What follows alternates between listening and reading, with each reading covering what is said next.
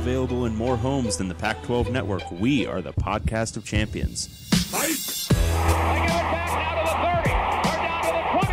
All the band is out on the field. I'm David Woods from Bruin Report Online. And here he goes, Miles Jack. And I'm Ryan Abraham from USCFootball.com. Liner going to try to sneak it ahead. Touchdown, SC. We are the podcast of champions. Welcome, everyone, back to the podcast of champions. I'm David Woods from Bruin Report Online, the UCLA site on the 24/7 Sports Network. And I'm Ryan Abraham from USCFootball.com, the USC site on the 24/7 Sports Network. And together we make the podcast of champions, talking, of course, all things Pac-12 football. Week 0, that was just a little blip. Now we got week 1. That's a full-on steak meal we get to dive into. Preview in week 2. We got some conference games. Lots to get to. Man, and you guys keep sending in the questions. We love to hear from you. Doing all that. So if you want to email us, you got some kind of question, you got some comment, tell us that we're both idiots, which, yeah, we wouldn't disagree. Pac12podcast@gmail.com. Or if you'd like to call or text us, you can do that. 424-532-0678. Of course, the Twitter handle is @Pac12podcast. It's been growing and growing. I'm impressed with that, Dave. We keep getting some people following us on the Twitters. That's nice. And yeah, I keep doing. I think I do a really fantastic job on the Pac-12 podcast Twitter. Have you tweeted? When's the last time you tweeted on it? Like ever? Look, I'm not here to talk about the past, Ryan. I don't. I assume you do sometimes, but I guess you don't. So it's mostly me or all me. Our website's the website is not at anything. Pac12podcast.com. We have our old episodes. We're also putting up, because we have this full-on suicide pool going right now. If you want to call it elimination pool, whatever, we're doing that. We had over 300 people enter on week 1, and we want to make sure everyone's doing that. Thanks to Matthew for setting that up.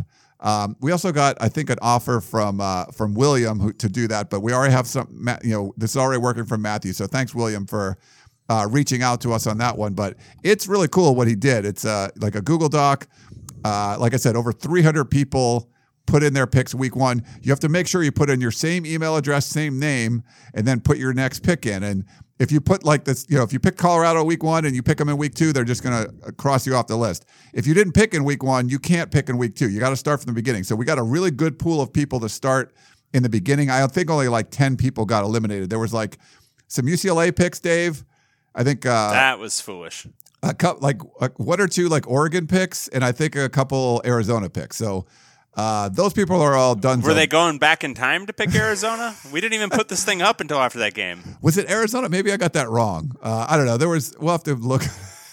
Yeah, that's true. That couldn't have been Arizona. I forget. It was just Oregon and UCLA. I guess I can pull it up right now and take a look. But yeah, it's really neat. The response is, okay. So this is, I can't see. I'm seeing this week's responses. So it's been updated, but, yeah, whoever it was, there's a whole bunch. So make sure and the first game is on Friday night. If you put in for week 1, go back in the same link. We're putting it on our website for week 2, so you get carried over. If you skip a week, then you're out. So you'll eliminate yourself. So I know who I'm picking, Dave. We'll find out who you're picking a little bit later on. But this is really nice. Thank you to Matthew for doing that. I think it's pretty cool, Dave, the way he set it up. I think it's great. It's wonderful. And it's really cool because we don't have to do anything. Yes. That's the part I'm most excited about.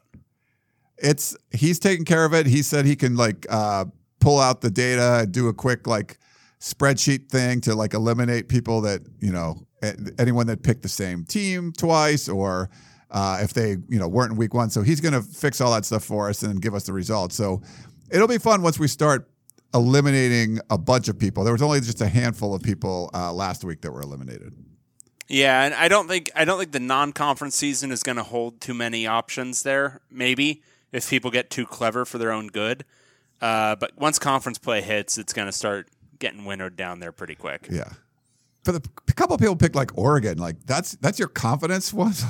That's bold. That's bold. That's people who don't necessarily understand the stakes at play, or They're just hardcore Oregon fans. Yeah. I think some of the UCLA people, the one thing you can do is you can smack talk a little bit, and then we can kind of see like what you said.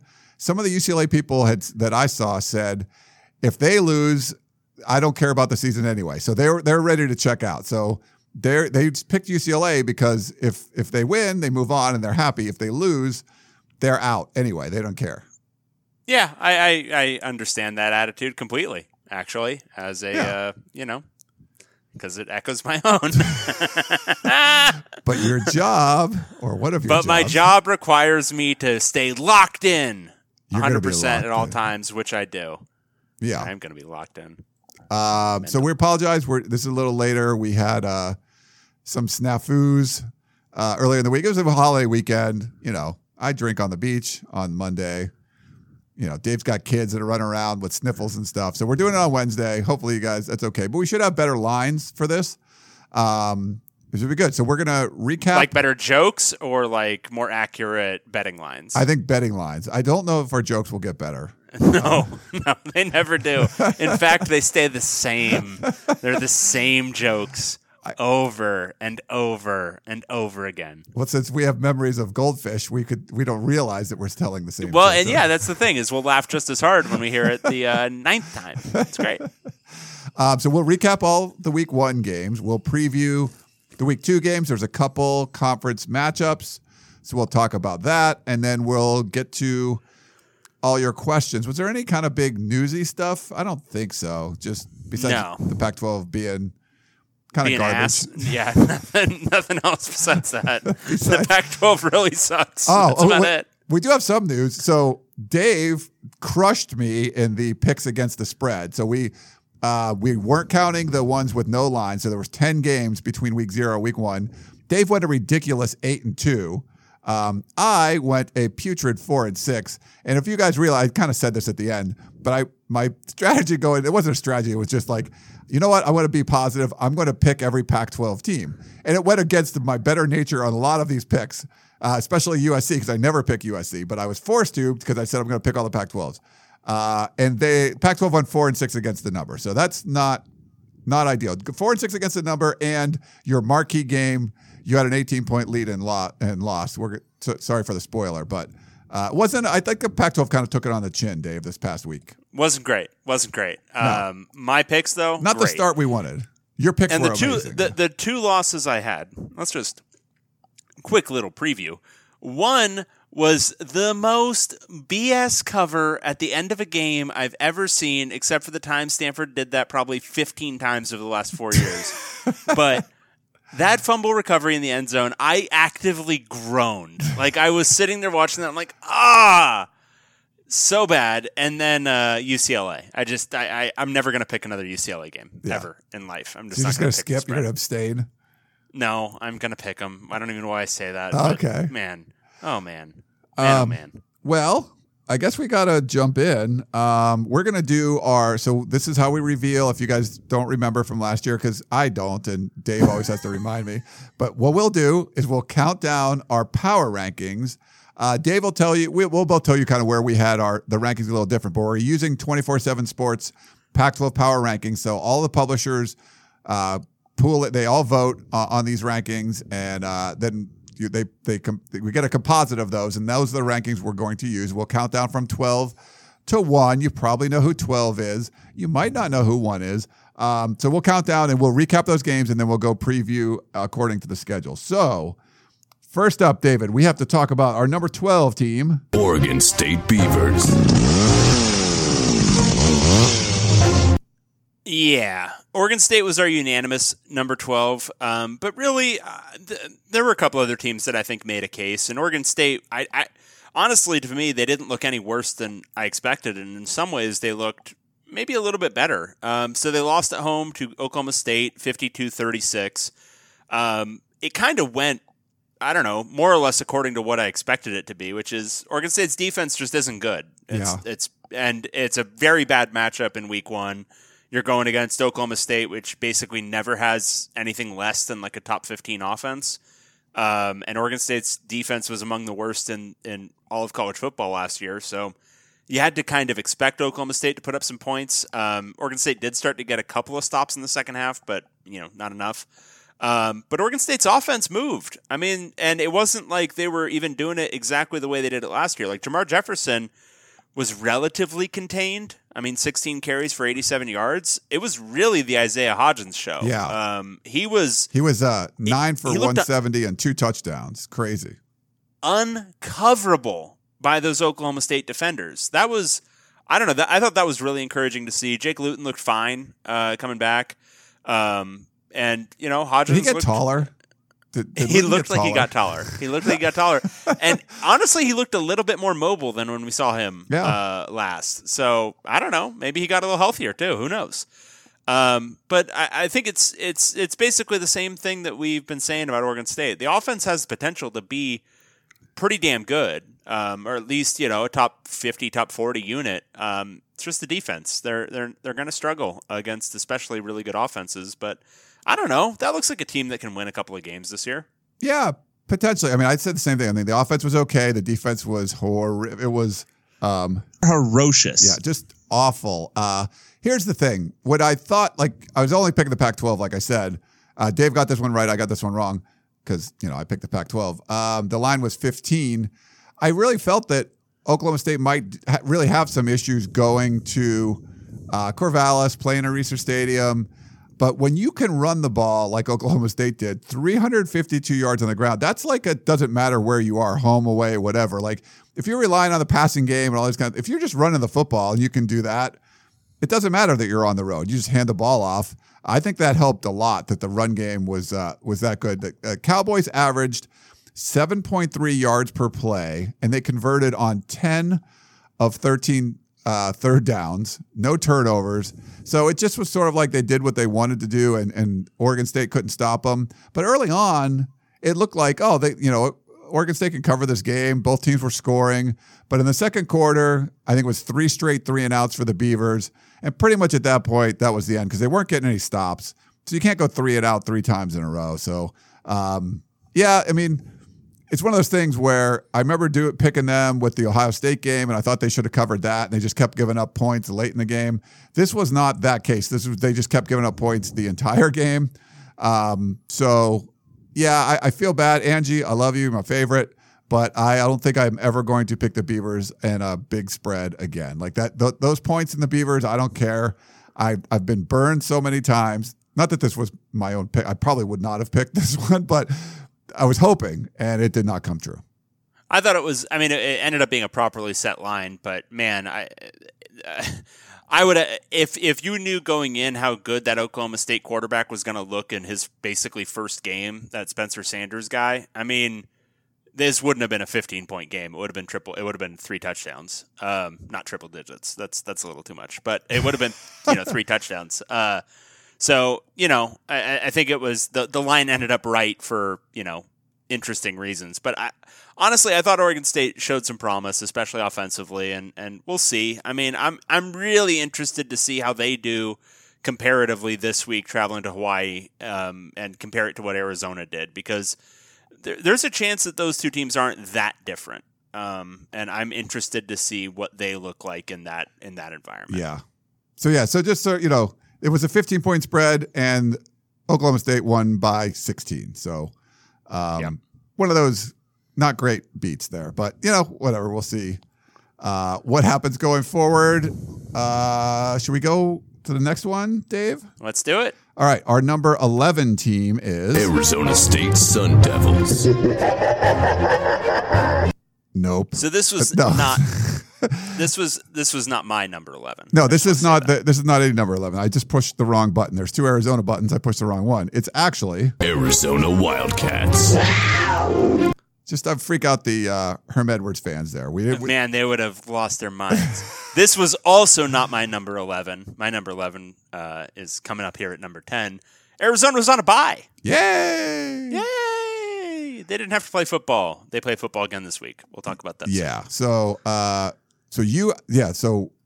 they were dropped to number 11. You felt they were number 10. I think I kept them at number 11. So we'll see what they do going forward. We'll preview their game And some people might be picking them. I'll just give you a hint. Some people might be picking them. I am. In the survival pool, in the suicide pool. Okay. Number 10 team, we have UCLA Bruins. Yeah, the Bruins were my number 11 team. I thought they looked worse in their opener than Arizona did against Hawaii, even considering relative opponents. UCLA traveled to Cincinnati on Thursday and lost 24-14. It really, and I know I say this sometimes about games and people think I exaggerate, it really wasn't that close. Cincinnati outgained UCLA by about 200 yards. There were some strange turnovers for UCLA, but there were also some strange turnovers for Cincinnati. You can't play the game where it's, well, what if UCLA hadn't turned over the ball 4 times? Well, Cincinnati had a bunch of strange stuff happen too. They easily could have won this game by 3 touchdowns if, they don't throw a pick at the goal line and don't, have their own weird fumble outside of the 20. I thought it was a horrible game for Dorian Thompson-Robinson. He played really, really poorly. The offense generally didn't look like much of what we came to see at the end of last year. There were a few reasons for that. First, injuries. Joshua Kelly, Theo Howard, Michael Alves, all were out this game. So that's 3 of your main offensive players, Alves being an offensive guard. So they were playing a true freshman at left tackle. They had a converted wide receiver in Demetric Felton playing running back. And then Jalen Irwin, a JC transfer, as their number 1 receiver. So they're, if you want to point to some mitigating circumstances, there they are. But I don't know. Even with those guys in there, I'm not sure about this game. The whole offense looked just like nothing we saw at the end of last season. Instead of, running a pretty simplified, 2 or 3 personnel groups, they ran out 7 different personnel groups throughout the game. It looked like it was just Chip Kelly experiment hour where he's going to try a wide variety of things that they've only semi-practiced. Guys looked like they were running into each other on all these really exotic motions and stuff. It just seemed like he was in tinker phase and not necessarily in that super efficient offense stage that he was at the end of last year. So I don't know. It was really, really bad offensively. Defensively, there were some nice things to point to. The run defense was generally pretty good throughout the game. The defensive line played pretty well. Third down defense was awful. It was they would have 3rd and medium, 3rd and long, and just complete an easy pass for 15 yards with virtually no defender in sight, and that happened way too often. So it was a pretty comprehensive beating. Only winning by 10 is kind of surprising for Cincinnati because much more so than the UCLA-Cincy game last year, Cincinnati really dominated this one. Yeah, it was weird for me. I mean, I think, were these like the worst announcers ever? Like, it was pretty bad. Well, I was there. I was in beautiful Cincinnati, so I didn't watch the game live. And when I was watching it on the replay, I was fast-forwarding through a lot of the dumb stuff. So I know the guy with the shirt was really bad. He was bad. That's what Hasselbeck's never been good. That's what we bring you here on the Podcast of Champions. 2 of these games were attended live by your hosts. Like, Dave That's what we do for you. He drove 6 hours to cover this game. Like, he did that on purpose. Like, that was not an accident. That wasn't an accident. I wasn't just like, I'm going to find myself in Cincinnati. No, he wasn't at a random wedding in Cincinnati and said, oh, wow, UCLA's playing here. I'll stop by the game. No, he planned this. He did this on purpose. And if that isn't a sign of psychosis, what is? This felt like a preseason NFL game to me a little bit. Like, Chip Kelly was not all that interested in winning it, I think. He's like, we're not going to play these guys, and we'll just, we'll wait till, the first week of, I don't know what they were waiting for. But I agree. Do you know what I mean? That's exactly what it looked like. That's what it felt like. But I like the way the offense looked early, where they had the different, like, they'd move all the motion on the line. And literally the first drive. Yeah, unbalanced and everything. But, DTR goes and scrambles. It was a really good-looking drive, and he gets in the red zone, and he fumbles. And that led to a long Cincinnati. So fumble doesn't really capture what happened. Okay. Twice in this game, he literally just dropped the ball. Like, it was in his hand. No one was around. No one hit him. he's just running and he just drops the football twice in this football game.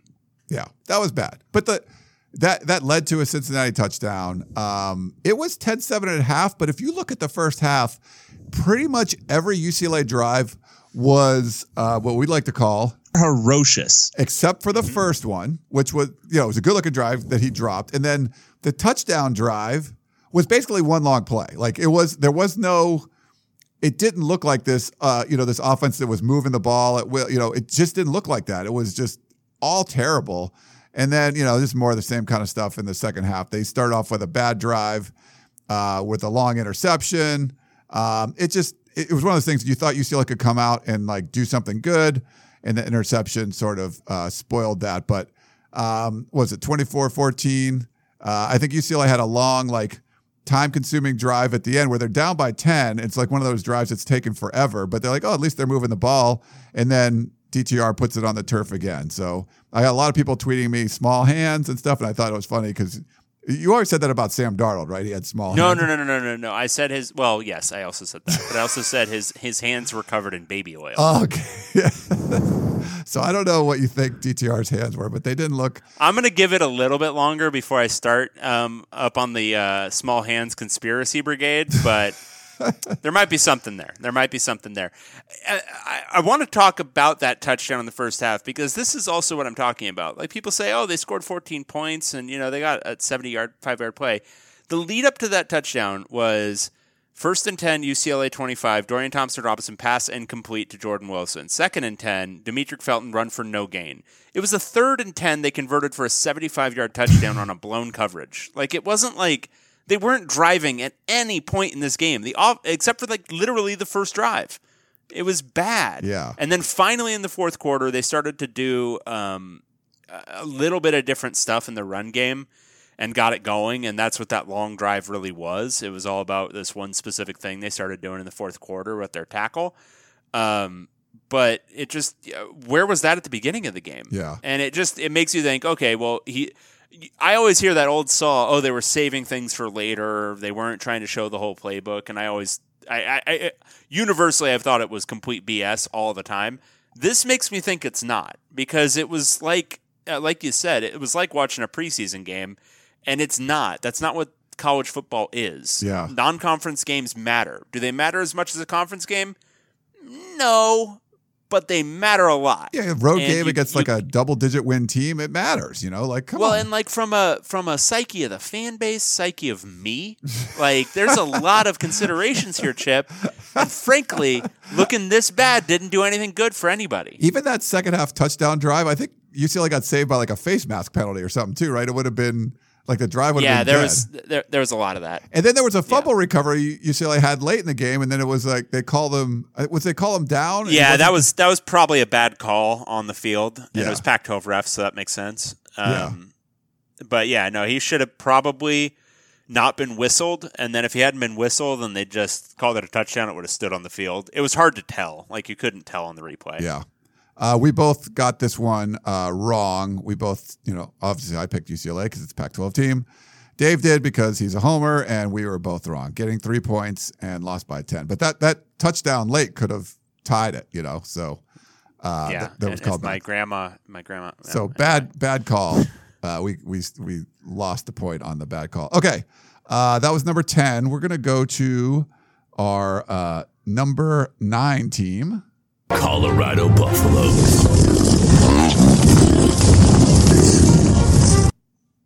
All right, so I had Colorado a little bit higher after this. I think I had them all the way up at number 8 instead of number 9. Colorado really impressed me in week 1. I was expecting them to look a little bit still a work in progress, much more on both sides of the ball, and really kind of surprising. So they beat Colorado State 52-31. And I liked a lot of what they were doing offensively. Alex Fontenot, the new starter at running back, I thought he looked fast and shifty at running back. Laviska Shenault, came back after last year and looked much the same dude, just out there dominating and still working out of the backfield on occasion when they needed a conversion. I thought offensively they looked really good, and it wasn't like it was all Steven Montez having a huge game. It was, I thought a balanced and good offensive attack against Colorado State. Defensively, I mean, I think they've got some issues. That secondary had some issues. Secondary had some real problems. But even still, they made some plays. I thought Onu had the safety had a couple of picks. Aaron Maddox forced a fumble in the second half to set up a Colorado touchdown to go up 10. But they had some real issues, especially in that first half. But offensively, I thought that was the story for them. I mean, I thought their OL kind of surprisingly looks like a real strength. No sacks in this game, opened up a lot of room on the ground. So I don't know. There's something to build around with that offense with Montez, and then a running game that looks pretty good. I mean, that freshman Mangum also, he didn't look bad for his first real game. Yeah. So I thought it was pretty good. Yeah, I think Fontenot had 125 yards, 3 touchdowns on 19 carries. Steven Montez, he was 13 to 20, 232 yards, couple touchdowns. Nate Landman, that name. He had 11 tackles. So, yeah, I thought it was pretty good. It was close in the first half. I think it was 24-21 Colorado, but then they pulled away, in the second half. I think Mustafa Johnson had that fumble return for a TD. That was a big one. Colorado won the turnover battle 4-0, so you needed that. But when you see some of those numbers and you're like, yeah, maybe it shouldn't have been as close as it was early. It was a 13-point spread, and we both took Colorado, so we won that one. That was nice. Mel Tucker, so he becomes one of 3 head coaches now to win their first game at the reins of the Buffaloes. So this is dating back to 1932. Do you know who the other 2 coaches are? No. One of them's your favorite person. Well, first, Rick Neuheisel. Yes, and Mike McIntyre, now the defensive coordinator for Ole Miss. They did not look, when I watched that game, they did not look good either. They have Rich Rod as the offensive coordinator and Mike McIntyre as the defensive coordinator. It looked kind of a mess when I saw them. But yeah, so congrats to Mel Tucker. You win your opener. I thought it was a good win. Like when you don't have a lot of great wins for the Pac-12, is Colorado State some world beater? No, but we've seen the Pac-12 losing to Mountain West schools and other schools, group of 5 schools. This is good. It's a rivalry game. It's your first one as head coach. I'm not taking anything away from the Buffs winning this one, putting up a lot of points. If you can ride your, offensive trio now, it looks like, I think you can win some games just on that alone. And he's a defensive guy. You figure things are going to get figured out at some point. There's some dudes on the defensive side, but there's just it's like there's stars, There's like, oh, that guy, that guy, but there's not like a whole lot around them, I guess you could say.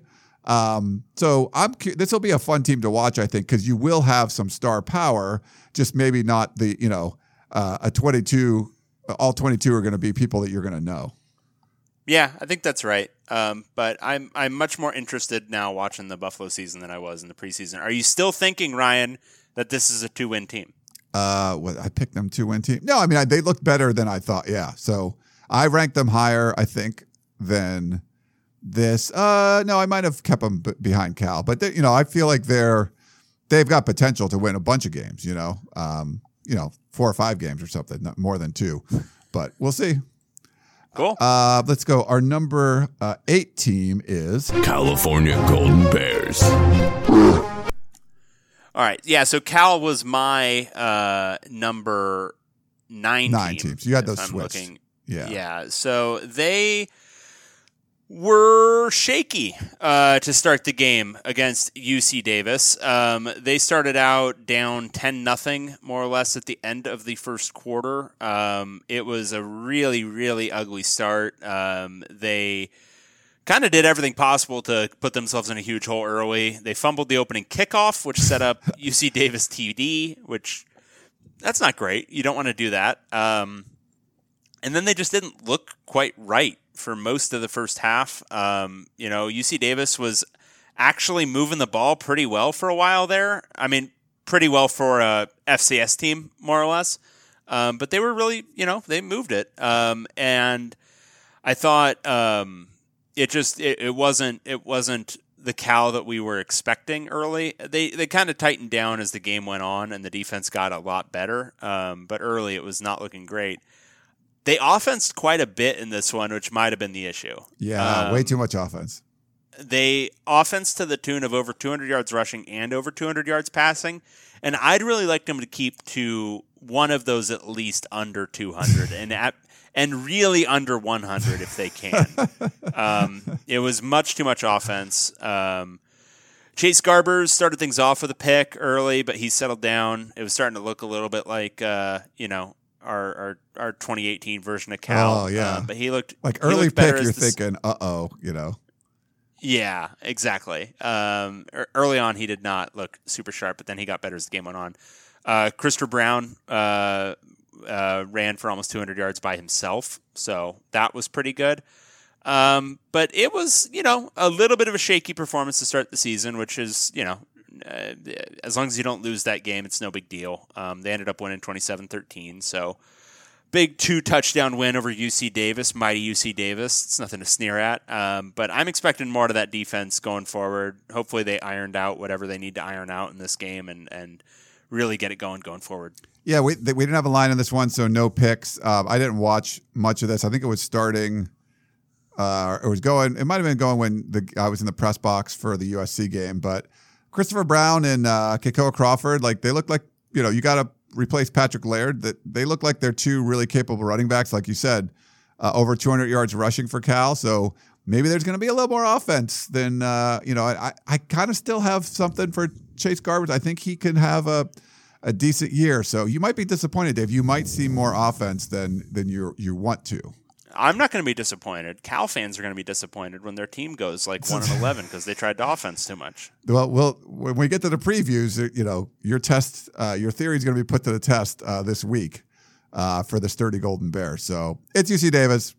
There was no line, but Cal gets a win. So yeah, you won. That's all that matters against an FCS opponent. Yes, I'm looking at you, Washington State. Nice. All right, let's go to our number 7 team. Arizona State Sun Devils.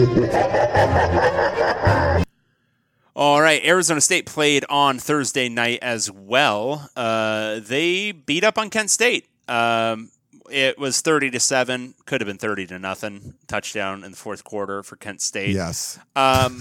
Yes. The line was 24.5, so this was another cover that just missed because it was a cover and then a backdoor for Kent State. Yes. Yeah. And Ryan, which side of that did you take? Of course, the Pac-12 team that blew the cover late in the game. So that was a theme. Yeah, it was. I want to make one note up top, and I want to make sure I get his name correct. Michael Turk, Arizona State's punter.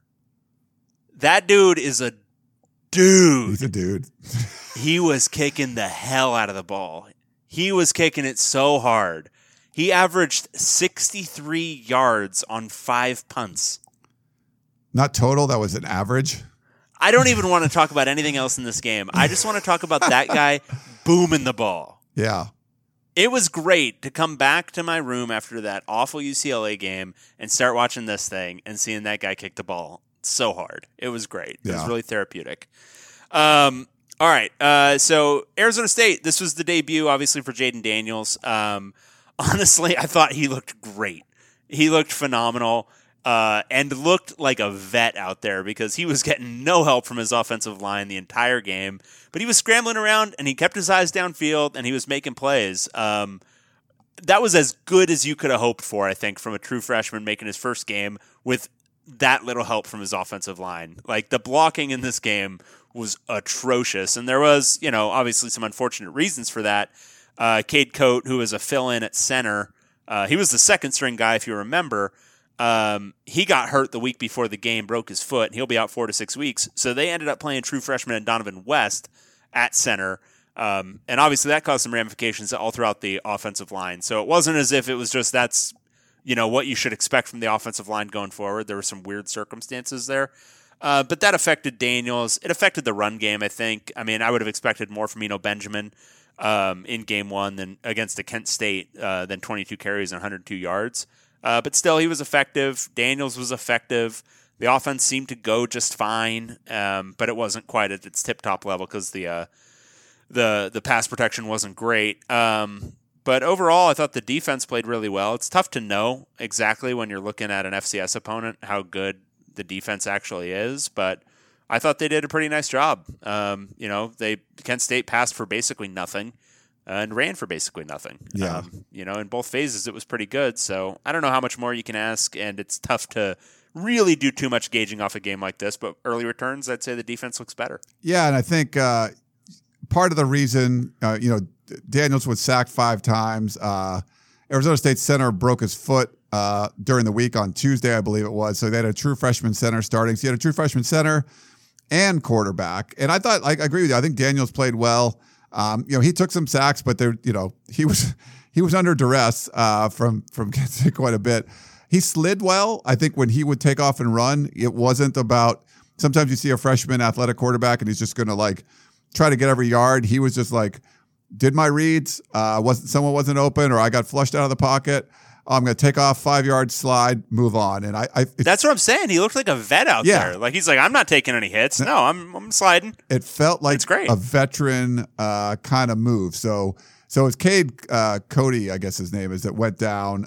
So it's a pretty shallow offensive line for Arizona State. That's going to be something I think to watch. And so you don't want to see him running around like that against Kent State. But you had Eno Benjamin back. You had some good plays there. I felt like Arizona State was going to, kind of blow them out in the first half. It was 10-0, I think, in the first quarter. And then for the first time for an Arizona running back in 916 touches, they fumbled. So Eno Benjamin fumbled. The Arizona State running backs do not fumble, and he fumbled. And so it ended up being 10-0 at the half.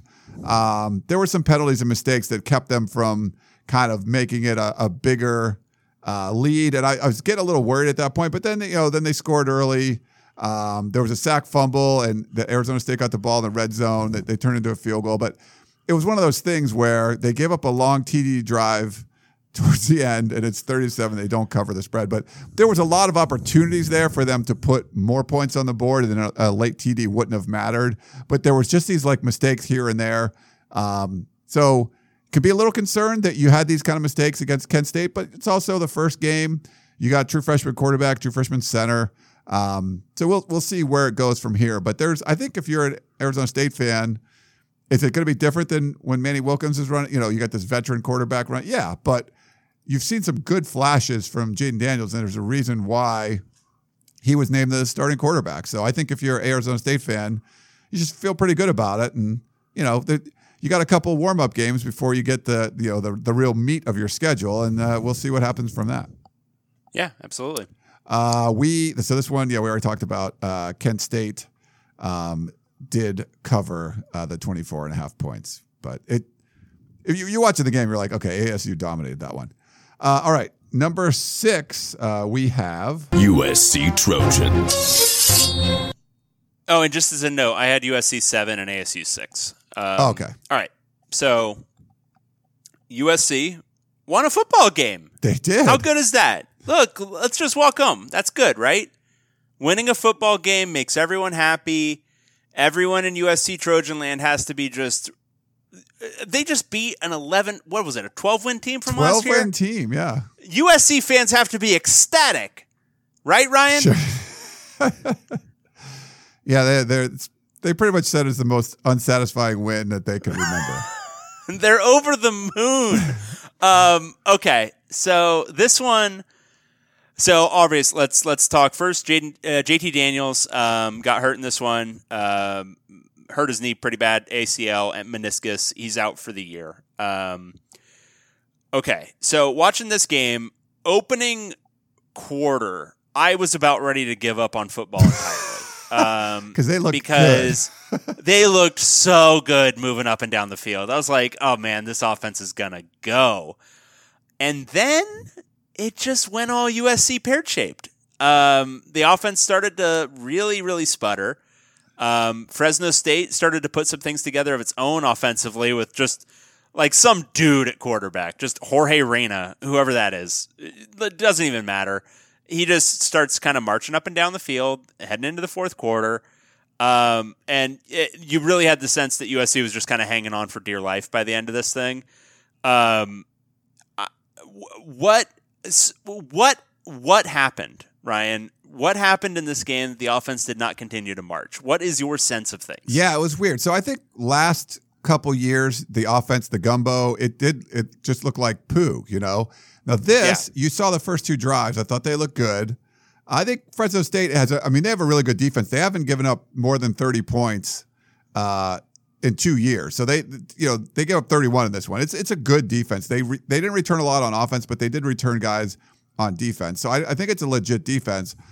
But it was really weird. They didn't rotate receivers. They just used like their three main guys. They had 6 players catch a pass, 6 skill guys catch a pass on the first drive.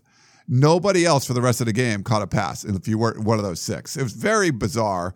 And I feel like there were a couple execution errors, turnovers, things like that, like a drop pass on third down where they had moved the ball in the second quarter, but just like a little mistake that would shoot you in the foot. Not like catastrophic mistakes like the last year where there was like 10 things that would go wrong. There was like one, you could say, sometimes coaches say execution, it's not, it's like 15 things.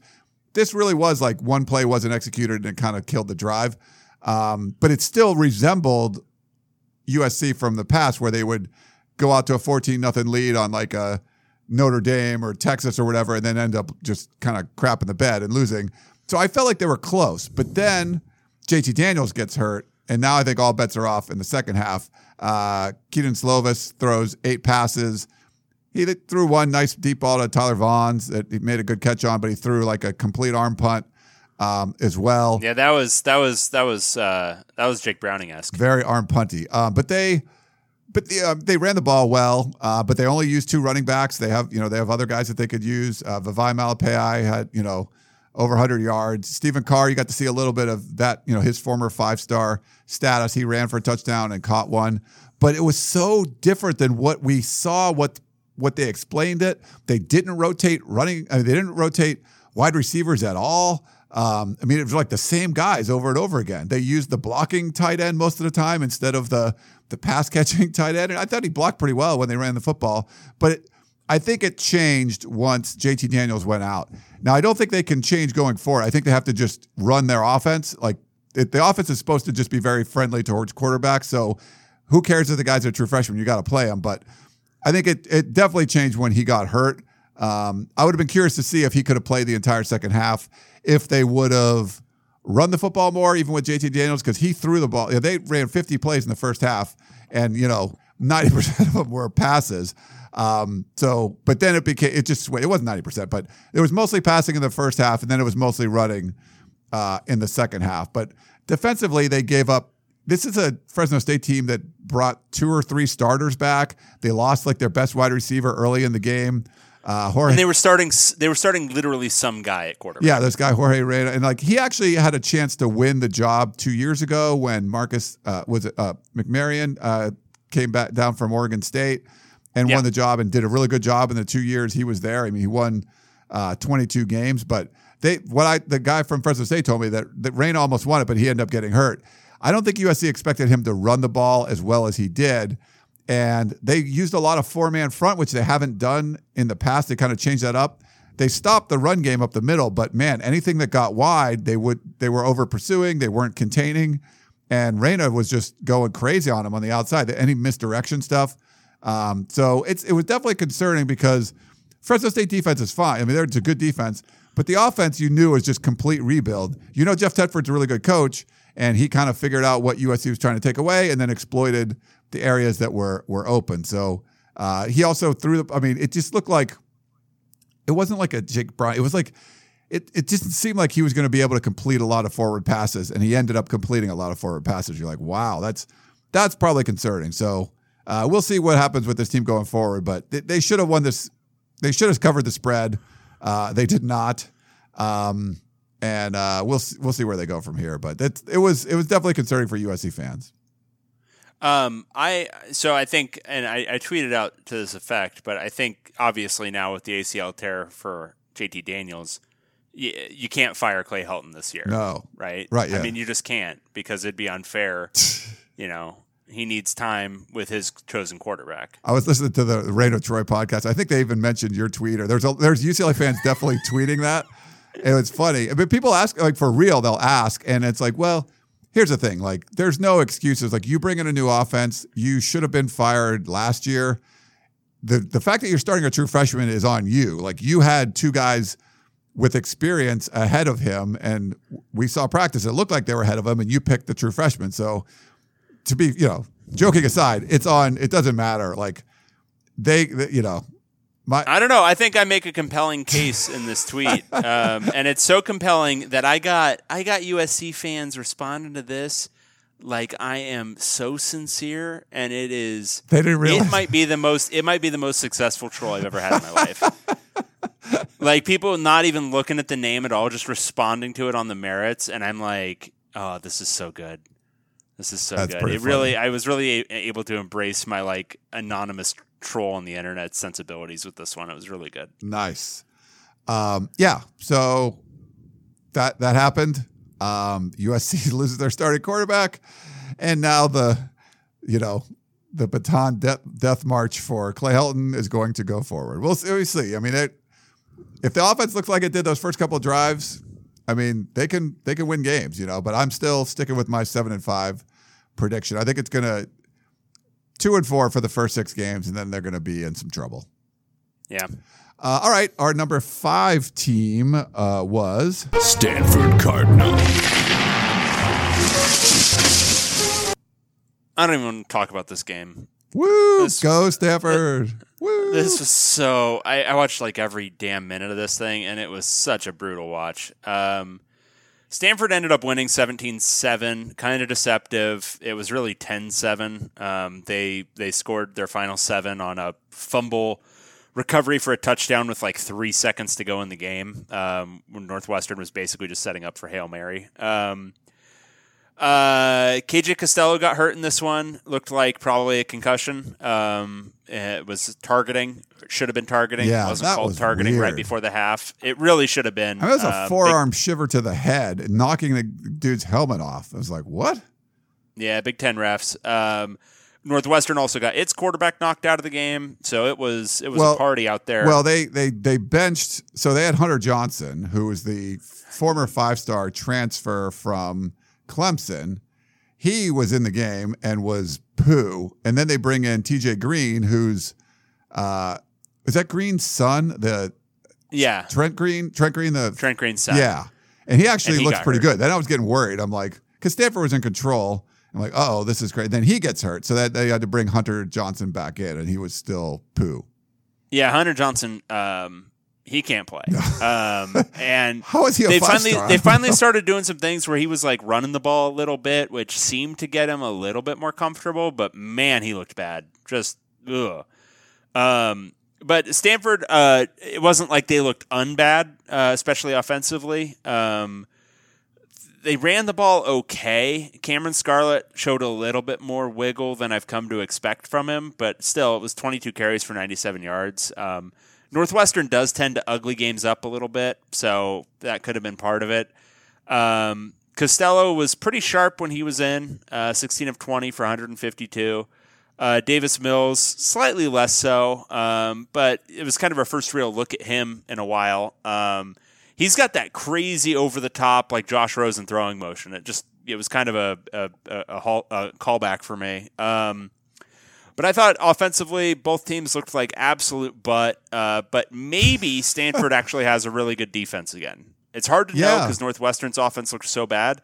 But that Stanford defensive line, I don't know.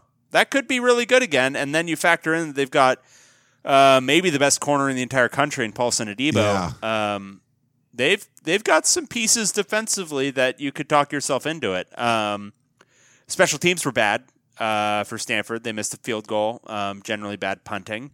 Should also note Walker Little went down with an injury. He's their big left tackle. He's out for about half the year, so that's going to cause some shuffling up there. And the offensive line wasn't really great. No, they had 3 holding without penalties in the first quarter alone. So That's bad. No, Northwestern has a good defensive front, but you don't expect Stanford to have 3 holding penalties at home. Like that's in the first quarter. That's just crazy.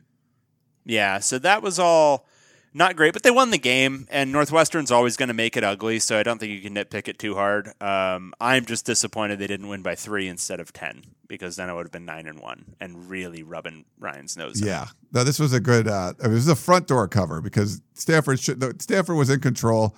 That play, so when KJ Costello gets hurt, they don't even throw a flag on there. And so Stanford is like at the end of the half, they line up for, I think it was a 51-yard field goal, and Jet Toner nails it. And you're like, oh, that was pretty cool. But, like I said, Northwestern had a little spark when TJ Green came in. He goes out, and then it was just kind of like that offense wasn't going to do much, at that point. Northwestern did get a fourth quarter touchdown.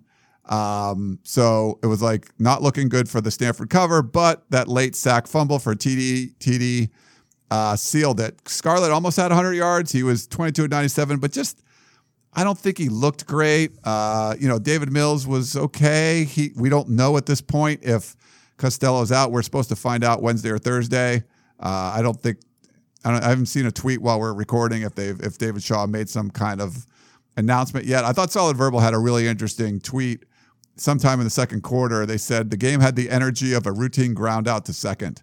And that's when I think it was 0-0. And it really did. But you mentioned the defense. They scored a touchdown at the end. They did force 3 turnovers. They kept Northwestern in its own territory for 8 of the 12 drives. So I think overall it was a really good defensive performance, and that's going to be something to watch. I mean, if it's David Shaw's going to love that. If he can have a defense and there's going to be a lot of like 13-10 games, he's going to be like in heaven. So I think there was one. Oh, yeah. So Stanford had a 15-play, 90-yard, 8-minute, 22-second TD touchdown drive late in the second quarter. And I think RJ Abadia tweeted something like those are the kind of dreams that David Shaw, those are kind of drives that David Shaw just dreams about. So yeah, it looked like when they couldn't do much, they just had this methodical, grinded out drive that took, half the quarter, and they scored a touchdown, 90-yard drive. They would get good field position, couldn't do anything with it, but the 90-yard drive they pulled together. Yeah, no, they look like Army. Yeah, it's great. Yeah. All right, so Stanford, I won that one, and David did not, so that was rare. Yeah, on some big bullshit. Let's just say it. Let's just call it what it is, yeah, Ryan. Yeah, the non-targeting call taking out KJ Costello, that was bullshit. Okay, so we're back to we're in our top 4. Number 4, we have Washington State Cougars. And I had them number 3. Yeah, so did I. You did too. So we both had Wazoo number 3. I was impressed as hell with Wazoo in this game, mostly because Anthony Gordon, who I'm sure I've heard about prior to this year, but I couldn't tell you when, how, or if that's actually true. But, you plug some dude in at quarterback in a Washington State Mike Leach offense, and the thing just goes. At one point in this game, he was putting up Bill Walton against Memphis numbers. He was 24 of 26, I think, at one point. Yeah. Finished 29-35, so it's not like that's any less impressive. It was 22 of 23 or something at one point, too. It was ridiculous. No, he was full Bill Waltoning. Yeah. So he looked great, super accurate, and these receivers looked awesome. Desmond Patman had a great run after the catch touchdown, but the receivers all looked great. The offense generally looked just phenomenal. I thought New Mexico State moved the ball early pretty well. So if you've got one, nit to pick with Washington State defensively, maybe a little bit leaky, but frankly, that offense looked phenomenal. And yeah, I get it. It's New Mexico State. You can't take too much from it. But 58 points is 58 points, and execution's a really strong point with Washington State's offense, and it was firing on all cylinders. If it looks like that in game 1, I feel pretty good about them replicating something near that, relatively often, and it won't be to the tune of 58 points every time out, but yeah, Washington State could be really good again this year. Yeah. That's my take. With last year, you bring in a transfer, you get the new guy starting, and I think that got away from what Mike Leach likes to do. He seems to like to have guys that have been in the system for a while. And you get Anthony Gordon that's, he's a fifth-year senior, I believe. He goes in there, he completes 83% of his passes, 420 yards and 5 touchdowns. And for Leach to say this about him after the game, he said, as far as a first-time starter, I thought he was as precise as anybody I've ever had. So I thought that part was good. For Mike Leach to say that, like, he's as good as anyone he's had, that's a pretty good sign, I would think, for Washington State going forward. They had 3 takeaways in this game, and I agree with you. Like, it's New Mexico State, but sometimes you look good against a crappy team, and sometimes you like do okay against a crappy team. Like, they looked good against a crappy team. 618 yards to 317. So that was pretty amazing. And Borghi he can do a lot back there. He'd have like these little openings, and he could make something big out of it. He had 128 yards on just 10 carries. So for him to go with Gordon's arm, I thought that combination worked well, and they just kept the New Mexico State defense on their toes the entire night. So they could run the ball, they could throw the ball, and Borghi was like is super efficient. So like I said, almost 13 yards a carry is crazy. Yeah, that was really impressive. Now, obviously, we'll wait to see how they do against real opponents, but for game one, man, yeah, they looked great. We both got this one right. It was a 31.5 point spread, and they won by 51. So no drama there. This is the number 3 team in the power rankings, Oregon Ducks. Oh, Oregon. Oh, sweet Oregon. Did this cover kill you? Because this cover, this killed. You got it. Like, you got it, but yeah, it was kind of brutal. It was brutal. It was a little brutal. I get that it was a little brutal. Yeah, so this was, it's the classic tale of two halves. Oregon dominated this game early. Like, they looked far and away the better team to the point where it was like, oh, this is a joke. Like, Auburn, they can't even stay on the field.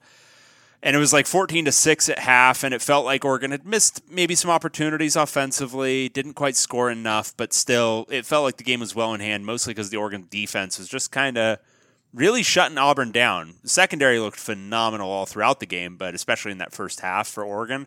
And just Auburn didn't look like they could do much, especially Bo Nix just kind of looked rattled, true freshman starting his first game. And then Oregon, I thought it didn't help. There's obviously some excuses to make. Oregon was down a bunch of its receivers and also was already in the position where it had to think about, okay, who's going to replace Dylan Mitchell this year? They hadn't found anybody, and even some of the candidates they might have had were out this game. So that's not great. Second, their best 2 running backs are dealing with cramps by halftime, so they go into the second half not feeling great. So that's obviously an issue as well. But just didn't seem like they could figure out anything in the deep passing game. Auburn eventually adjusted to that, started to close off stuff closer to the line of scrimmage, and that Auburn defensive line is just too good after a little while. Justin Herbert wasn't finding anything downfield, had to do a lot of check down stuff, and I think the offense just kind of shut down. And then defensively, eventually you're going to give some stuff up. But I thought their secondary played really well. It was just, Auburn's a really good team and a really talented team, and I don't think Oregon could handle it with a lot of those missing bodies. I did think Cristobal went a little conservative late.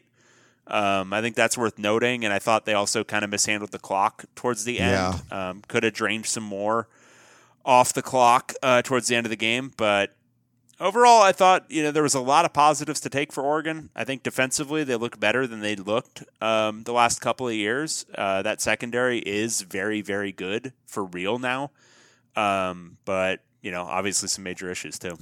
Yeah, this is just crushing for the Pac-12. You're talking about a 21-6 lead late in the third quarter. Oregon was in control the entire way. They led this game for 59 minutes and 51 seconds. Well, not quite that because they didn't score right away. But, they were not behind for 59 minutes and 51 seconds. The 9 seconds left is when they fall behind. and below the cover. Like I couldn't imagine that they weren't going to cover this game. They were getting points, and they were up 21-6 in the late in the third quarter. How the hell did this happen? Oregon, you just completely shit the bed. Early on, a drop touchdown that left points off the board.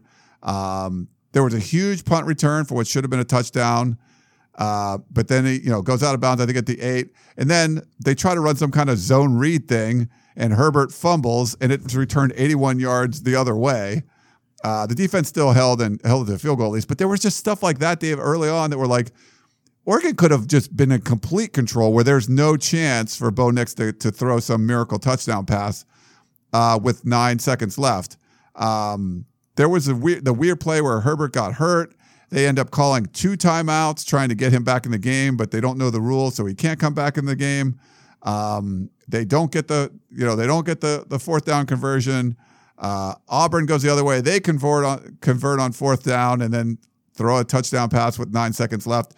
It's just all the late game kind of miscues that we saw from Cristobal at times last year, like the Stanford game and stuff. It was just 21 straight points for Auburn, a horrible, horrible backdoor cover.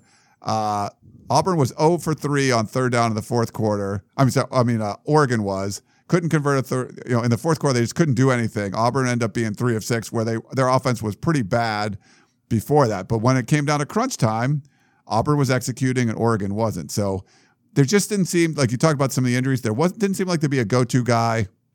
There was a lack of explosive plays. And when they had to run with that offensive line, Oregon just didn't seem to run the football. And I think they really relied on the left side of the offensive line. And, that's where they went when it was the key plays. And Auburn was just like, I think they showed a screenshot where it was something where everyone was just looking there. They knew where it was coming. So, man, I think they were the better team and they got out coached, I think, Dave. Yeah, I think that's right. What did you think of the fourth down call? No, I wasn't a huge fan, but I mean, if everyone knows what's coming, like, it just seems like, okay, maybe you should try to do something else. I don't know, did you like it or what did you think? I like going for it. Yeah, maybe the call was a little bit predictable at that point. I think they want an identity. Like, I think Cristobal really wants to be that team that can just power you over and just bowl you over for a 1 yard gain when you need it. And so I understand, like, from establishing an identity standpoint, that's how you want to do it. But yeah, I don't know. I like going for it. I don't mind going for it on 4th and 1 anywhere on the field in basically any situation except for like clock expiring. But yeah, and then the end. I mean, that was brutal. that was so brutal. The touchdown pass. What were you thinking? Were you excited? Were you like, oh, I got this back? I mean, cover. I don't want to say that for the Oregon fans who might be listening because, like, they should know that our competition matters more than anything. But I don't want them to know that. But I wasn't like unexcited. Yeah. It wasn't because I was rooting against Oregon, though. It was because I picked Auburn to cover. Right. I was in the press box going, like, this can't be happening. Like, are you freaking serious? Like, they what? Like, and you felt like they could have kicked a field goal or something and won, because I think it was it a 1-point game at the time? It was 21-20. So, like, even if if Auburn kicks a field goal, you're like, okay, Auburn won, but Oregon's still covering. But it ends up being like this crazy touchdown pass, and it's like they didn't even cover the spread. Like, I was baffled. Yeah, for sure. Just that's exact. I mean, I think that sets the entire conference back. Am I overstating this? That sets the entire conference back. I think Washington has a shot, but Washington and Utah, we're going to talk about them. Neither one of them have hard out of conference games. This was the big game. Like, this was what you needed. And the SEC took it on the chin in a lot of games, but they won a couple big ones, and this was one of them. Yeah, I mean, I think it did set them back. But I think there are 2 other teams in the league, maybe 3, that can still do a lot this year. So it's just going to be, it's now more incumbent upon Washington and Utah to really take care of business the rest of the way. I I don't think losing this game is going to change the complexion of the strength of the Pac-12. I think a lot of the other games on Saturday might do that, and last Thursday and so on. But this one, I don't. I think anybody watching that game looks at it and says, "Damn, Oregon was right there." Yeah, but they freaking lost. Like that's I don't know how much that matters. But I don't think I don't think it dings you as big of a negative as you'd think. All right. Well, I think it's huge. I think it's like freaking devastating. You're a big narrative guy. So yeah. I get it. You love the narrative. All right. Well, our number 2 team, and I do not agree with this pick. Washington Huskies. I think I was fine with this. I think I might have done that. But yeah, Washington comes in number 2. But they didn't look like number 2. No. If you know what I mean. They didn't look like doo-doo. So Washington took it to Eastern Washington, the debut of Jacob Eason. Hey, Washington fans, you might actually have a quarterback who can throw now. I mean, maybe he can't look off his primary receiver. We'll see about that. But he can throw. Really throw. Complete some deep balls with some real oomph. I thought he looked pretty good in game 1. He was maybe locking onto his primary a little bit, but for the most part, he was great. Washington running back situation is particularly interesting. Richard Newton actually got significant number of carries and looked way more effective than Salvon Ahmed, who still wasn't necessarily shown that great ability to make guys miss, but Newton looked pretty darn good.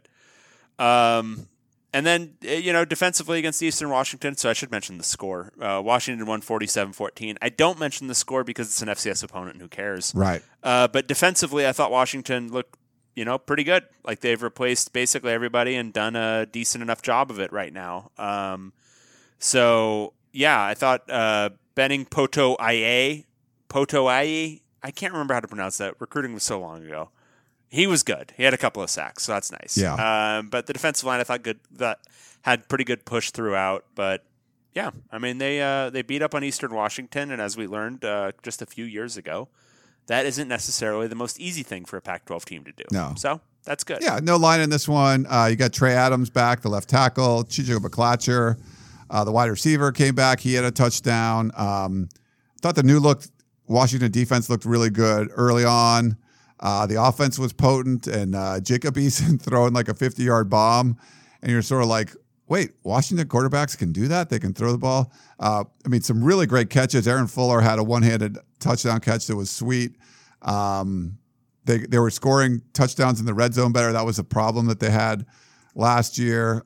It was 21-0, and I think I flipped it over to the Stanford game at that point. But I tried to watch as much as I could in the beginning. They had 1.7 sacks per game last year. They ended up getting 4 in this one. It was the most yards for any quarterback making their Washington debut, and he had 75% pass completion, so that was good for Eason. 4 different wide receivers had at least 5 catches, so that's pretty cool. 13 explosive plays over 15 yards. That's nice too. And they played 10 true freshmen in the game. So if you want a good opener, that's kind of what the doctor ordered. You got a school like that you're going to play. This is the kind of performance you want to put together. Yeah, for sure. All right. I had them as my number 1 team, but now the number 1 consensus team, according to 247, is Utah Utes. Yeah, this was such a Utah game. So it was 30-12, and they really did beat the P out of BYU. So I don't want to discount that, but Utah threw for 106 yards in this game. They were just like, you know what? We're going to just run the ball the entire game, and you're not going to be able to stop it, and that's just what we're going to do, and that's going to be our identity in this game. And what's more, you're going to also try to run the ball at us and do things offensively, and we're just not going to really let you a whole lot. And that's what they did. And it was really not pretty. But it was very Utah, and I enjoyed watching it. Zach Moss, big note, looks totally fine. Whatever that rumbling about a hand or whatever, I don't know. Did you see any wrap on his hand or anything like that? I didn't know. I totally forgot about whatever that. That was. Yeah, that didn't seem whatever like that was nothing.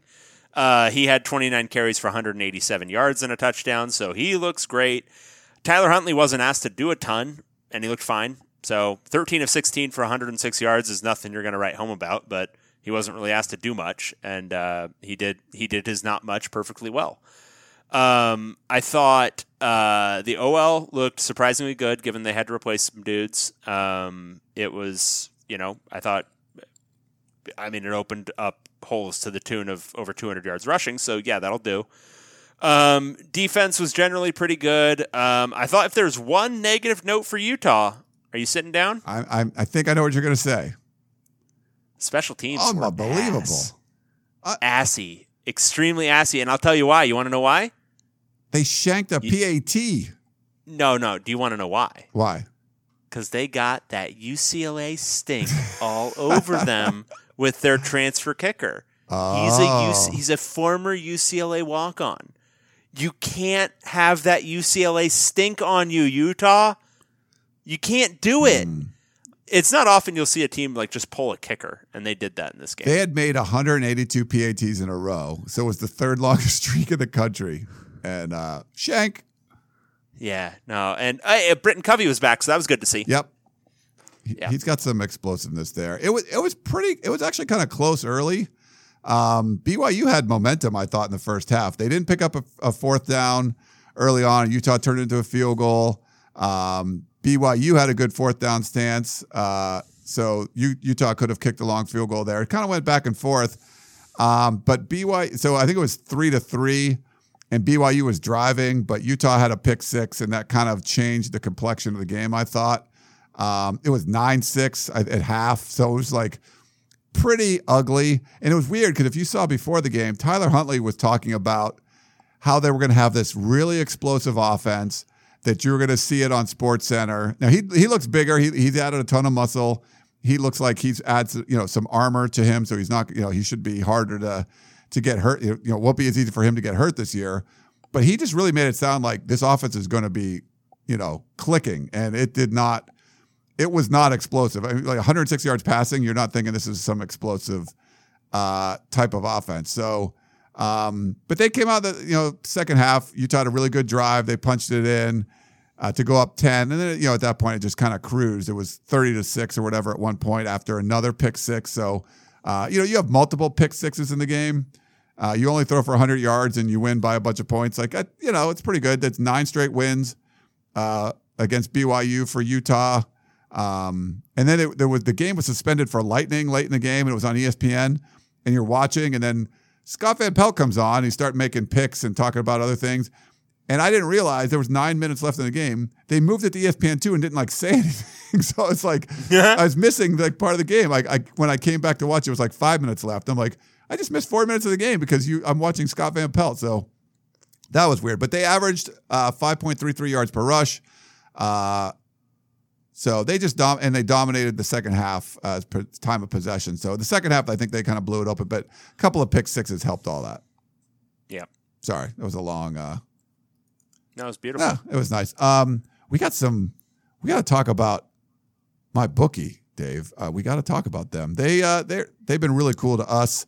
I want you guys to check this out. The only thing more consistent in college football than Alabama, Clemson, and maybe the Pac-12 team going on the road playing a neutral site game against an SEC opponent is where I like to put my money down on the games. It's at MyBookie. It is the place to bet on college football every weekend. Whether you want to make a national title bet, any of these non-conference games in September, LSU Texas is coming up. There's some big games coming up. Couple of Pac-12 battles between Cal and Washington, USC and Stanford. MyBookie has you covered. This year, MyBookie is hosting the first ever online handicapping super contest. First place is guaranteed to win at least $100,000. It only costs $100 to enter. All you have to do is pick 5 NFL games against the spread every week.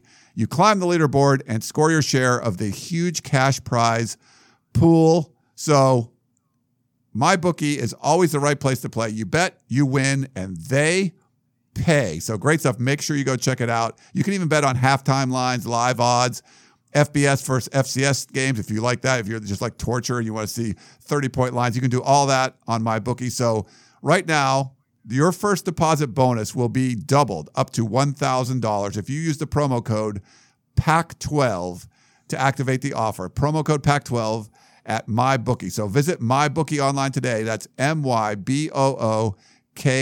Don't forget to use the promo code PAC12 when you create your account to claim the bonus. Bet, win, get paid. And we got a link on our Pac-12 podcast page if you want to check it out on Bet MyBookie or MyBookie. Awesome. Yeah. Thanks to I'm gonna bet my bookie with all my sweet picks this week. Yeah, your picks killed me on my bookie. I'm probably gonna go like 2-8 this week. There's 10 games. I don't know if we have lines on all of them.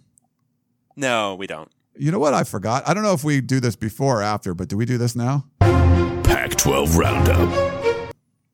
I don't know. Was that first? I don't remember what we did. Yeah, it's hard to know. It was definitely a full hour ago, so it's easy for us to forget. That was an hour recapping all those games. There was 11 games. An hour. That was 1 hour of football talk. Well, I think we should probably go faster through the. We always do. We always do go faster do. through the previews. So we'll see you guys again in about an hour. All right. Okay, so first up on this is a Friday night game. We have Arizona State Sun Devils. 7 p.m. on the Pac-12 Network. Sac State traveling to Arizona State. There's no line on this one. Bill Connolly has it projected as ASU by 54 points. So, yeah, I'll take ASU. I don't know. I've got nothing to say about this game. Hopefully they do a better job protecting Jaden Daniels in this one. But, yeah, they should kill him. Yeah, this is a warm-up for the road trip to Michigan State. They had a line for Kent State. They don't have a line for Sac State, so no pick there. So, you can't go 2-8 because we're not going to pick 10 games because there's no line in this one. Yeah, there we go. Nice. All right, so we'll see what it's nice. You get a freshman quarterback and let them kind of figure things out against a couple of overmatched opponents. So good for Jaden Daniels. All right, then we're going to move to Saturday morning. We have Utah Utes. All right, this one is on at 10 a.m. Pacific time. Crazy. Which is the Utah home game, which is weird. So that's an 11 a.m. kick there, local? I guess this is right? 1 Eastern. Yeah, so 10 a.m. Wow. Yeah. I'm having to do a lot of complex math in my head because I'm looking at Eastern time because I'm in the Eastern time. So it's just tough. Yeah. All right. This is also on the Pac-12 Network. So at 10 a.m., you can tune something in on the Pac-12 Network. Northern Illinois traveling to Utah for the rematch of last year's UGG Fest, if you remember that football game. Utah is now number 13 in the country. Utah is favored by 21.5 points. Ooh. So, NIU is, I want to say, halfway decent. Not great, but halfway decent. They beat Illinois State in their opener last week. Last year, what did they finish up? They finished up 8 and 6. So not a complete joke of a MAC program, a real MAC program. Utah, though, pretty good. 21.5 feels like a lot after watching that offense against BYU. I'm going to take Northern Illinois, those points more specifically. Until we see this Utah offense firing on all cylinders with Tyler Huntley actually throwing the ball some, I'm not going to pick them to outscore a team by 3 touchdowns. Yeah, it's not going to a little bit more than 3 touchdowns. I share your concern, but I think that was on the road, and I think this is going to be at home. And I kind of believe Tyler Huntley that they want to have a more explosive offense when he talked about that. This is a team that we both got this one right. We both picked Utah. They were favored by 5. I'm gonna go with Utah on this one. Try to make up a point on you. There's some teams in the Pac-12 I have some faith in. Utah's one of them, so I will stick with my Utah pick. All right, nice. We'll see how the Utes do. All right, this is a pretty big one, Dave. Next up, we have Colorado Buffaloes.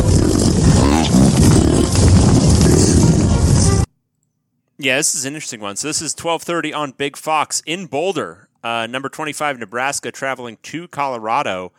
Nebraska's a 4-point road favorite in this one. And they didn't look great in game 1. They won 35 21 over South Alabama, and it was like pretty shaky. They didn't really put them away until deep into the fourth quarter, and a lot of people were expecting them to be gangbusters to start the year. And I would say Colorado was much more impressive than I was expecting. This feels like it should be closer to a pick'em for me. So I'll take Colorado. I think there's a pretty good chance they win the game outright, but even if they don't, I like them to lose in a close one at worst. So, yeah, I'm going to take Colorado here. I didn't like the way Nebraska looked in week 1, and I really liked the way Colorado looked. Yeah, like Colorado looked better than I thought. Nebraska didn't look as good as I thought. And Nebraska was a 4-win team last year. So just you got to remember that. So getting 4 points here, I think it's good. I think there's good value on the Colorado side. So I'm going to agree with you. And we're going to take the Buffs and see if they can pull out a win. Yeah, that'll be fun to watch. The next one? No, it won't be. We got something to talk about in this one. Next up, we have UCLA Bruins. We got something to talk about? Certainly not offense. Certainly can't be offense that we're going to talk about I thought in this San Diego preview. State shut out their opponent. They just put up shit. Oh, they dominated the crap out of them. They beat Weber State 6-0. They shut them out with a baseball score. That's not great. No. 1:15 p.m. on the Pac-12 network in sunny Pasadena, California, at the beautiful Rose Bowl. You get to watch a game at the Rose Bowl. What's wrong with that? San Diego State traveling to UCLA. The Aztecs, as we mentioned, won last week, beating Weber State 6-0. UCLA, despite losing on Thursday, is favored by 7.5 points in this football game. Now, I understand it wasn't impressive that San Diego State only scored 6 points against FCS opponent, but do you know how hard it is to shut a team out when you're only scoring 6 points and your offense is doo-doo? That's a better defensive performance than what Cincinnati showed, and UCLA's offense looked like absolute crap against Cincinnati. So, I don't know. I'm not super confident in UCLA's ability to score. However, I'm not super confident in San Diego State's ability to score. The one thing I'll say is I feel that the line is misset. I feel like it should be UCLA like -3 or something. That would feel more reasonable. Yeah, 7.5 feels. And the over-under is obviously misset. It's at 45.5. It should be 20. I'll take San Diego State and those points. I think UCLA probably wins. Having watched mere seconds of the Weber State game, that San Diego State offense looks completely broken, whereas UCLA's only looks semi-broken. So I'll take UCLA to win, but I think I like San Diego State to cover the 7.5. Yeah, I'm going to agree with you there. 7.5 is a lot when you're talking about teams that could struggle. Do we know, like, if a Joshua Kelly's going to play? Is it going to be like No. And it's been full gamesmanship nonsense from Chip Kelly since like midway through fall camp. Oh. So it's impossible to know whether he's going to play, Theo Howard's going to play, Darnay Holmes is going to play. You just don't know. Hopefully I'm getting this wrong, but our next game looks like it's on about the same time and on the same network. But correct me if I'm wrong. But next up we have Washington State Cougars. I actually don't have a TV for this one. The thing I show is showing that the San Diego State UCLA game's at 4:15 Eastern on Pac-12 Network, and then Northern Colorado, Washington State's 5 p.m. Eastern on Pac-12 Network. Is that right? Let me go to the true source, which is LSUfootball.net. Oh yeah, that's a good one. Hang on. I'm using just ESPN's, but ESPN's can sometimes be very faulty. All right, we're looking for Washington State. Yeah, it should be on Pac-12 Washington. Oh wow, so it's not even. Wow, this is really couldn't spread. Regional as hell. Yeah. And it's understandable. I mean, if you're not a Washington State fan, you're probably not watching this one with all the packed-in games around it. But at 2 p.m. In Pullman, Northern Colorado, traveling to Washington State. Washington State's going to murder them. That's it? That's all I got. That's all you got. What is the spread? Is this 2 FCS teams they're playing? When did this happen? This is like something new on the schedule, isn't it? New Mexico State. No, they're not FCS, right? Oh, I'm getting it mixed up. I was getting Eastern Washington mixed up. Yeah. Okay. Yeah. So yeah, there's no spread on this one because they're FCS. So Washington State's going to murder them. Let's see what our man Bill would have this spread at if they were. So they would have Washington State by 60 points. Bill Connolly would. By 60? 60 full points. Wow. And the projected score, in his estimation, is 64-4. Hard to get 4. It's a hard point. I to guess arrive at. You get back-to-back safeties somehow. Is that Maybe that's a way. Return a couple extra points. Yeah. All right. I don't think we need to talk about that. No, please don't. Another We've spent far too much time already. Another on a Pac-12 Network game. This one we have Oregon Ducks. This is a lot of Pac-12 Network, everybody. We don't need this. Nevada traveling to Eugene at 4:30 p.m. on the Pac-12 Network. Oregon favored by 24 points over the Wolfpack, which won a dramatic game against Purdue on Saturday. So 24 points is indeed a lot of points. And Nevada just did win in dramatic fashion. Oregon might be in a little bit of a letdown spot, maybe, after that ugly loss to Auburn. So it's 20. So the line is completely just 24. 24 points. 3 touchdowns and a field goal. I'm taking Nevada. I think Nevada is going to cover this. Do I think they're going to win? No, I don't. But Purdue's a pretty solid team. They beat them. Oregon, definitely, we've seen some kinks in that team. No real deep threat. Some injuries, some critical injuries throughout the receiving corps. So yeah, I'll take Nevada to cover this 24. 100%. I'm going with Nevada on this one. Oregon completely screwed me in the last game. I am not putting faith in the Ducks. Nevada did get a big win early on, so 24 points. Just I will feel completely fine if Oregon wins by 50. But there's no way I'm not taking those 24 points. 100%. Yeah. All right, here's our first matchup of Pac-12 teams. We have the California Golden Bears on the road taking on Washington Huskies. 7:30 p.m. on Fox Sports 1, Cal at number 14, Washington.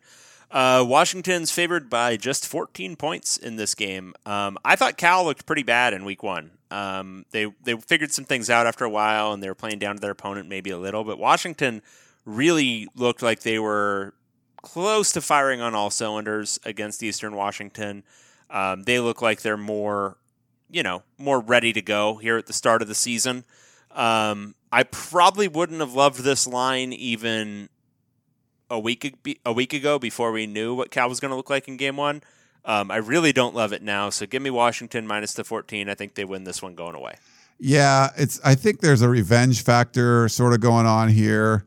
I think Cal might try to offense a little bit more, which could be bad. Don't do that. Right. Yeah, you can't do that. Which you are not an advocate for that. It's at home. The over-under, well, I should say the over-under is 43.5, so they're not expecting either team to try to offense too much. Yeah.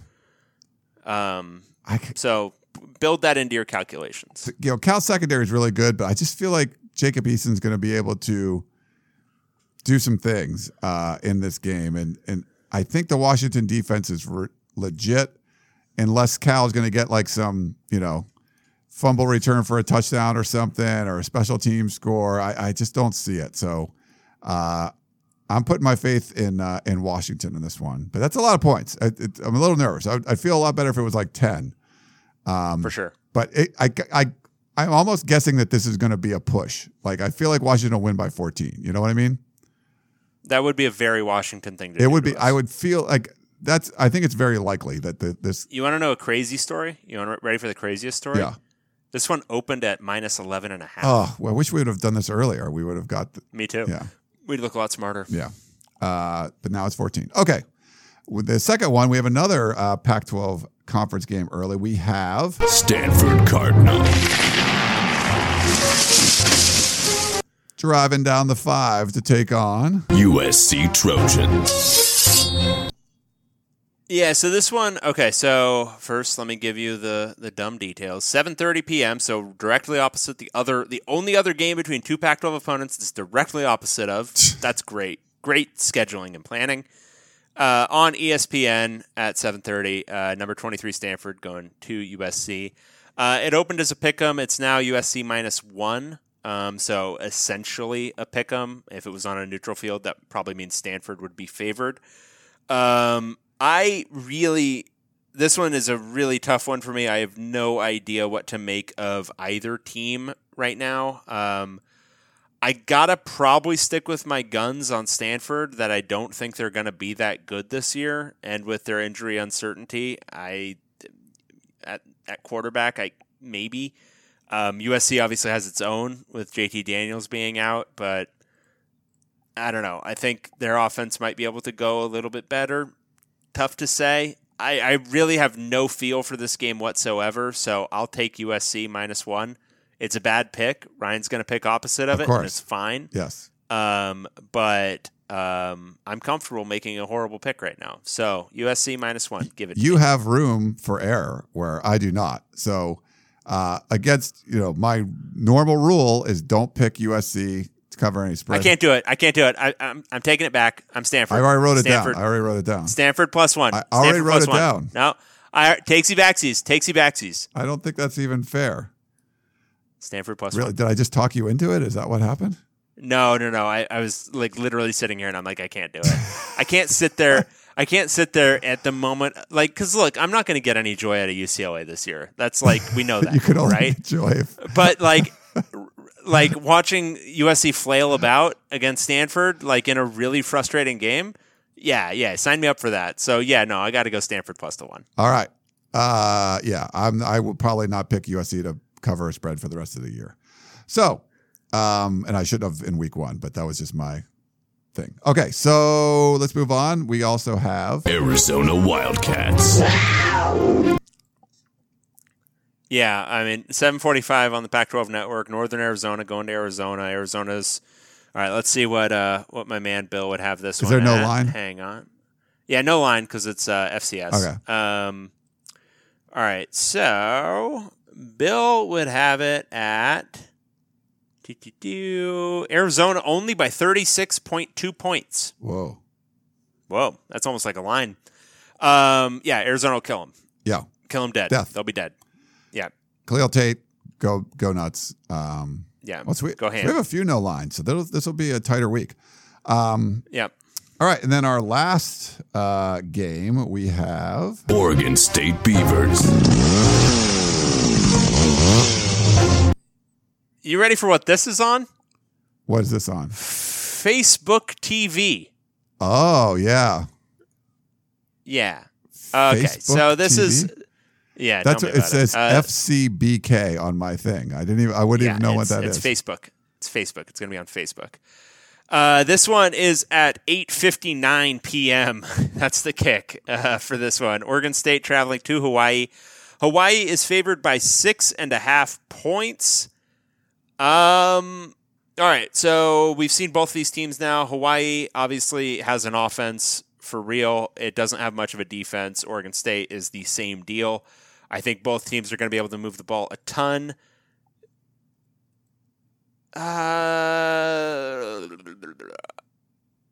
Give me Oregon State. Give me Oregon State +6.5. All right. Oregon State's another team that just I can't pick with them right now. I'm breaking up with them. Hawaii already got a Pac-12 win. All I got to do is win by a touchdown. Give me the Rainbow Warriors. I will take Hawaii. All right. And I love going to Hawaii. Hawaii is fun. Hawaii's great. Yeah. It's a great place. I want to just a PSA out there letting everyone know. Don't ever move to the East Coast. If you like watching Pac-12 football, do not ever move to the East Coast. Do you know how many nights I stayed up past 1 a.m. in the last 8 days, or from Saturday to the next Saturday? How many? 4 times. Jeez. 4 times. It's brutal. Awful. And then I'm looking at this Oregon State Hawaii game, which I actually kind of want to watch because I'm a absolute sick puppy. And I'd have to stay up till midnight just to watch the kickoff. Oh my God. Think about that. Yeah. on Facebook. I've got to stay up till midnight to watch this game on Facebook. You can watch it on your phone in bed.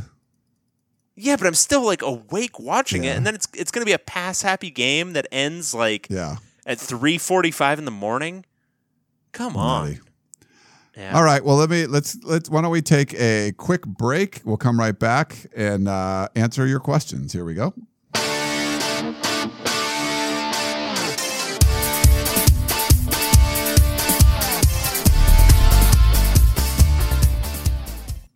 This episode is brought to you by Progressive Insurance. Whether you love true crime or comedy, celebrity interviews or news, you call the shots on what's in your podcast queue. And guess what? Now you can call them on your auto insurance too with the Name Your Price tool from Progressive. It works just the way it sounds. You tell Progressive how much you want to pay for car insurance, and they'll show you coverage options that fit your budget. Get your quote today at Progressive.com to join the over 28 million drivers who trust Progressive. Progressive Casualty Insurance Company and Affiliates. Price and coverage match limited by state law. All right, we're back. Dave, we got to jump into some of these questions. I think we have a text message to start. You want me to read this one? Please. So it's from Dave, who's an Arizona fan. Is it just my overly critical eye, or does 2019 Tate look visibly slower than 2017 Tate? It seriously looks like he lost his afterburner mode from 2017. I really didn't think so. I thought he actually looked pretty close to 2017 Tate this time. I thought last year he definitely looked slower. But no, I thought he looked good. I thought he looked good running the ball. He's always kind of had that look about him where he doesn't look like he's running that fast, but he's blowing by dudes. Yeah. He's got just kind of a casual air about him.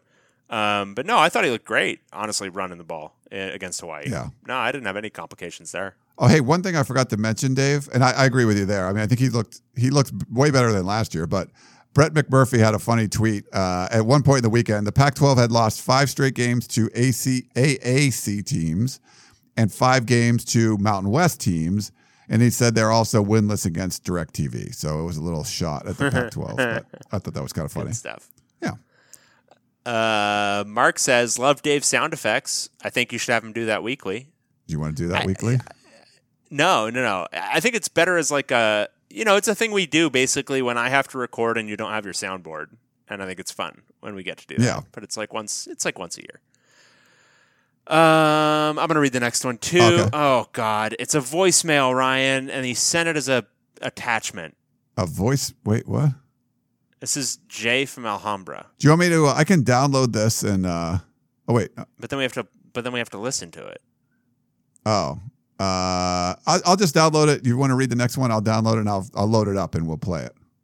Or Sure. you don't want to do that or no? No, that's fine. Yeah, it works out well. Okay. Because it involves me doing nothing. All right. This is from the Arizona podcast. First time listener, long time emailing your podcast. In season brevity. 1, shouts to Dave for the communist quality podcast. 2, always wondered why y'all love voice messages and email so much versus Twitter questions or really anything modern. Well, it's easier really it's about ease for us. Throughout the week, people could tweet us all kinds of nonsense and BS. But our email, we can cull that really easily and organize it by date really easily and see who's sent us stuff really easily. So it's just, it's more organized, easier to read through very quickly. Voice messages, just because it's nice to have somebody else's voice playing at different points besides ours. Yeah. Twitter's just more difficult to manage. It's not very organized.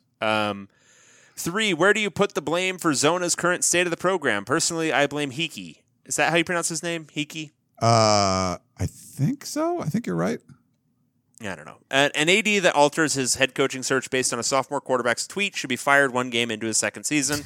In solidarity, comrades, the Arizona podcast. Yeah, I thought that was, if it's true, and I know it was reported that way, that that certainly played a role in his decision making.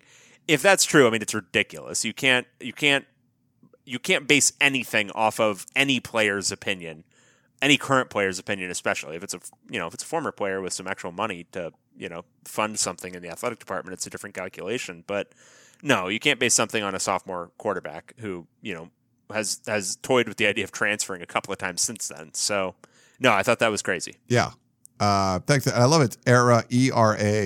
Zona podcast. So Yeah. That's she nice. said that. I guess we're just plugging his podcast too, but That's someone whatever. tweeted us like there was another Pac-12 podcast that kind of got started. And that's cool. Like, you know, I think we want more people talking about the Pac-12. So they're like, oh, you guys are not alone. There's other people doing Pac-12 podcasts. So cool for them. All right, here's the voicemail. I have no idea what's going to be on it, so hopefully it's clean, and I'll play it for you. Hello, Podcast of Champions. My name's Jay from Alhambra. First time, long time. I'm a UCSB alum and became part of the USC family by marriage a decade ago. My passion for the football program has grown ever since. Anyhow, I'm sending this voicemail in before the game against Fresno State. This is how confident I am in my bold prognosticated inquiry. In my estimation, it's clear that the current coaching situation is nothing more than a dog poop Sunday. Sure, you have awesome players that are like the best toppings in the world at a dessert bar with a staff who can serve it up. However, underneath is a big pile of steaming turd at the base. Superficially, Sir Cuddles-a-Lot Helton is sweet, but underneath is a coaching prowess that's analogous to a festering mountain of dung. But enough with the fecal references. There's a lot. Who do you think will take over as interim coach at USC when, not if, Clay Helton gets fired? Thanks for all you do. You are true podcast warriors, and this show is one of the loves of my life. Fight on. Wow, great voicemail.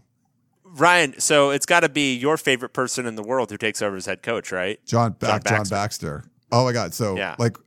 So Baxter and I don't necessarily see eye to eye. I don't think he's like I'm his favorite person, but we actually spoke at a couple like events like together, and he actually talked to me afterwards. And I narrated a panel with him, and it was like Matt Barkley was on it, and Jake Olson, the former long snapper, that the blind long snapper.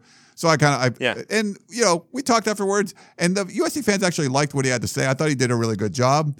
But, then they come out, and it's like, it's hard for me. I'm like, you know what? I'm going to try to be nicer on USC special teams.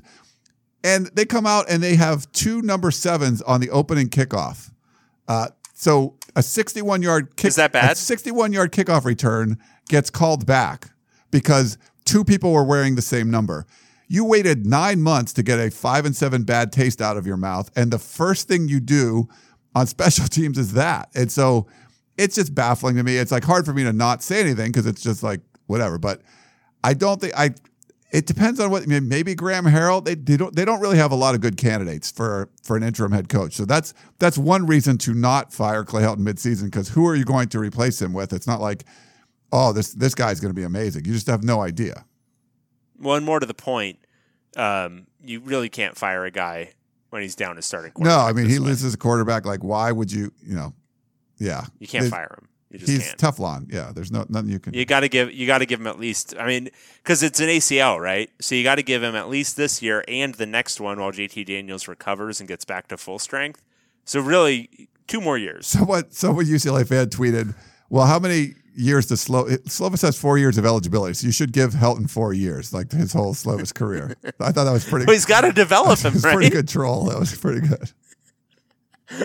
I don't think USC fans are enjoying No, they were not. the trolling. No. I mean, they won't care as long if they get what they want. If they get to replace him, but who knows? Maybe they make some crazy run. They beat like Washington on the road, and they're not going to get what they want. Yeah. Was there? I think we. It's DTR's Frozen Road next. Could Yankoff help him relax? That was a very simple email from Ryan. Well, I think it's a double on. Yeah, I think unless so. I'm reading too much into it. He does throw a hard ball. Oh man, he throws it super hard. I'm not sure where so it goes, but he throws it very hard. He does. Even the touchdown passes, it was like just almost threw it through the guys. So bad. All right, this is Frank in Sacramento. Okay. UCLA game was awful. UCLA defensive backs turn upfield at the snap, leaving Cincinnati receivers wide open. UCLA gives up the passing game in the second half. UCLA QB needs bigger hands, letting go of the ball on 2 key drives. No dispute, Frank. Yeah. They were. You're dead right. They were poo.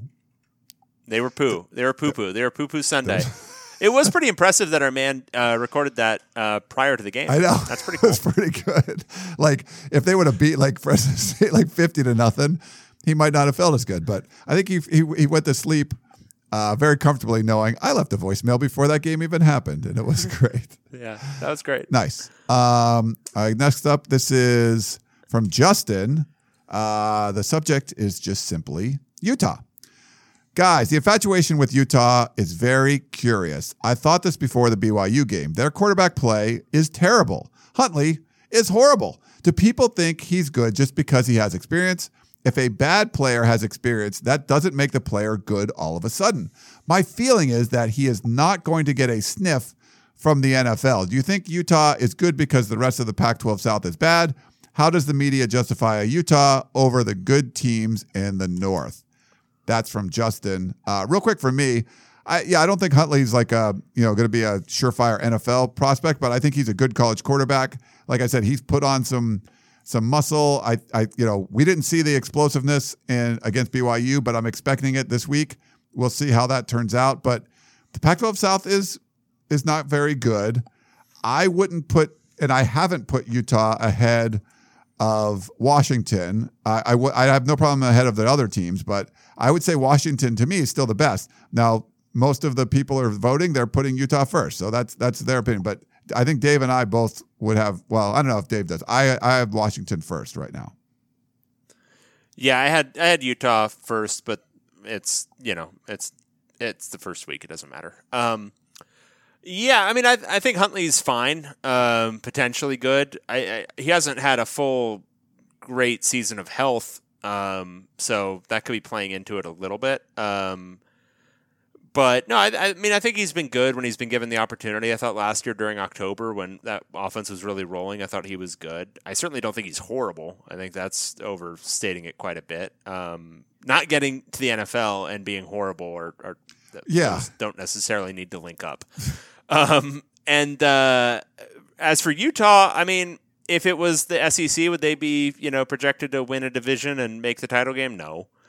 But that doesn't mean they're a bad team. I think they're, altogether pretty good. I don't think they're a fully complete team. I think they've got a really, really good defensive line.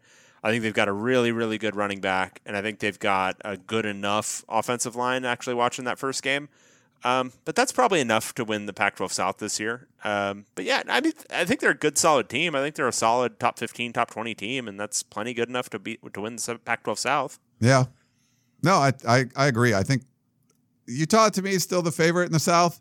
I just like Washington a little bit better. And, we'll see how it plays out. Yeah, I'd probably take Washington right now anyway. Yeah. So maybe I did have them number one in my power rankings, if that's the case. Nice. Well, look, you wrote them down, right? You had Utah. I definitely had Utah, Utah, but whatever. If I would pick Washington on a neutral field right now, then maybe in my heart I have Washington. Nice. Hey, do you want to do your suicide pool pick real quick before we? Yeah, I'll take Arizona. Okay, so we're basically doing the same so far. It's like if we started off like we might not diverge for a while. I don't know. We'll see. But there's a lot of the good thing is we're picking against a lot of people. So once it gets pared down to like 100 or something, we can start looking at. But there's over 300 people in it still. So make sure you go on that. Make sure you go on Pac12podcast.com and put in your picks. Because if you're one of those 300 something people and you won week 1 and you don't enter week 2, you can't come back for week 3. You have to do this every week. So nice. You want to do the college game day one? Or is that me? Yeah. Or did it? I don't know. No, I think I just did the last one. You do this one. Sure. College game day or big noon kickoff? This is from Frank in Sacramento again. College game day collapses under its own weight with 3 hours of mostly overproduced BS feature stories. Lee Corso needs to be embalmed to meet already. Holy wow. Pissed in your cornflakes, Frank in Sacramento. Big noon kickoff is an hour and a half of fresh faces and great information. Big noon kickoff wins until Urban Meyer moves on to USC.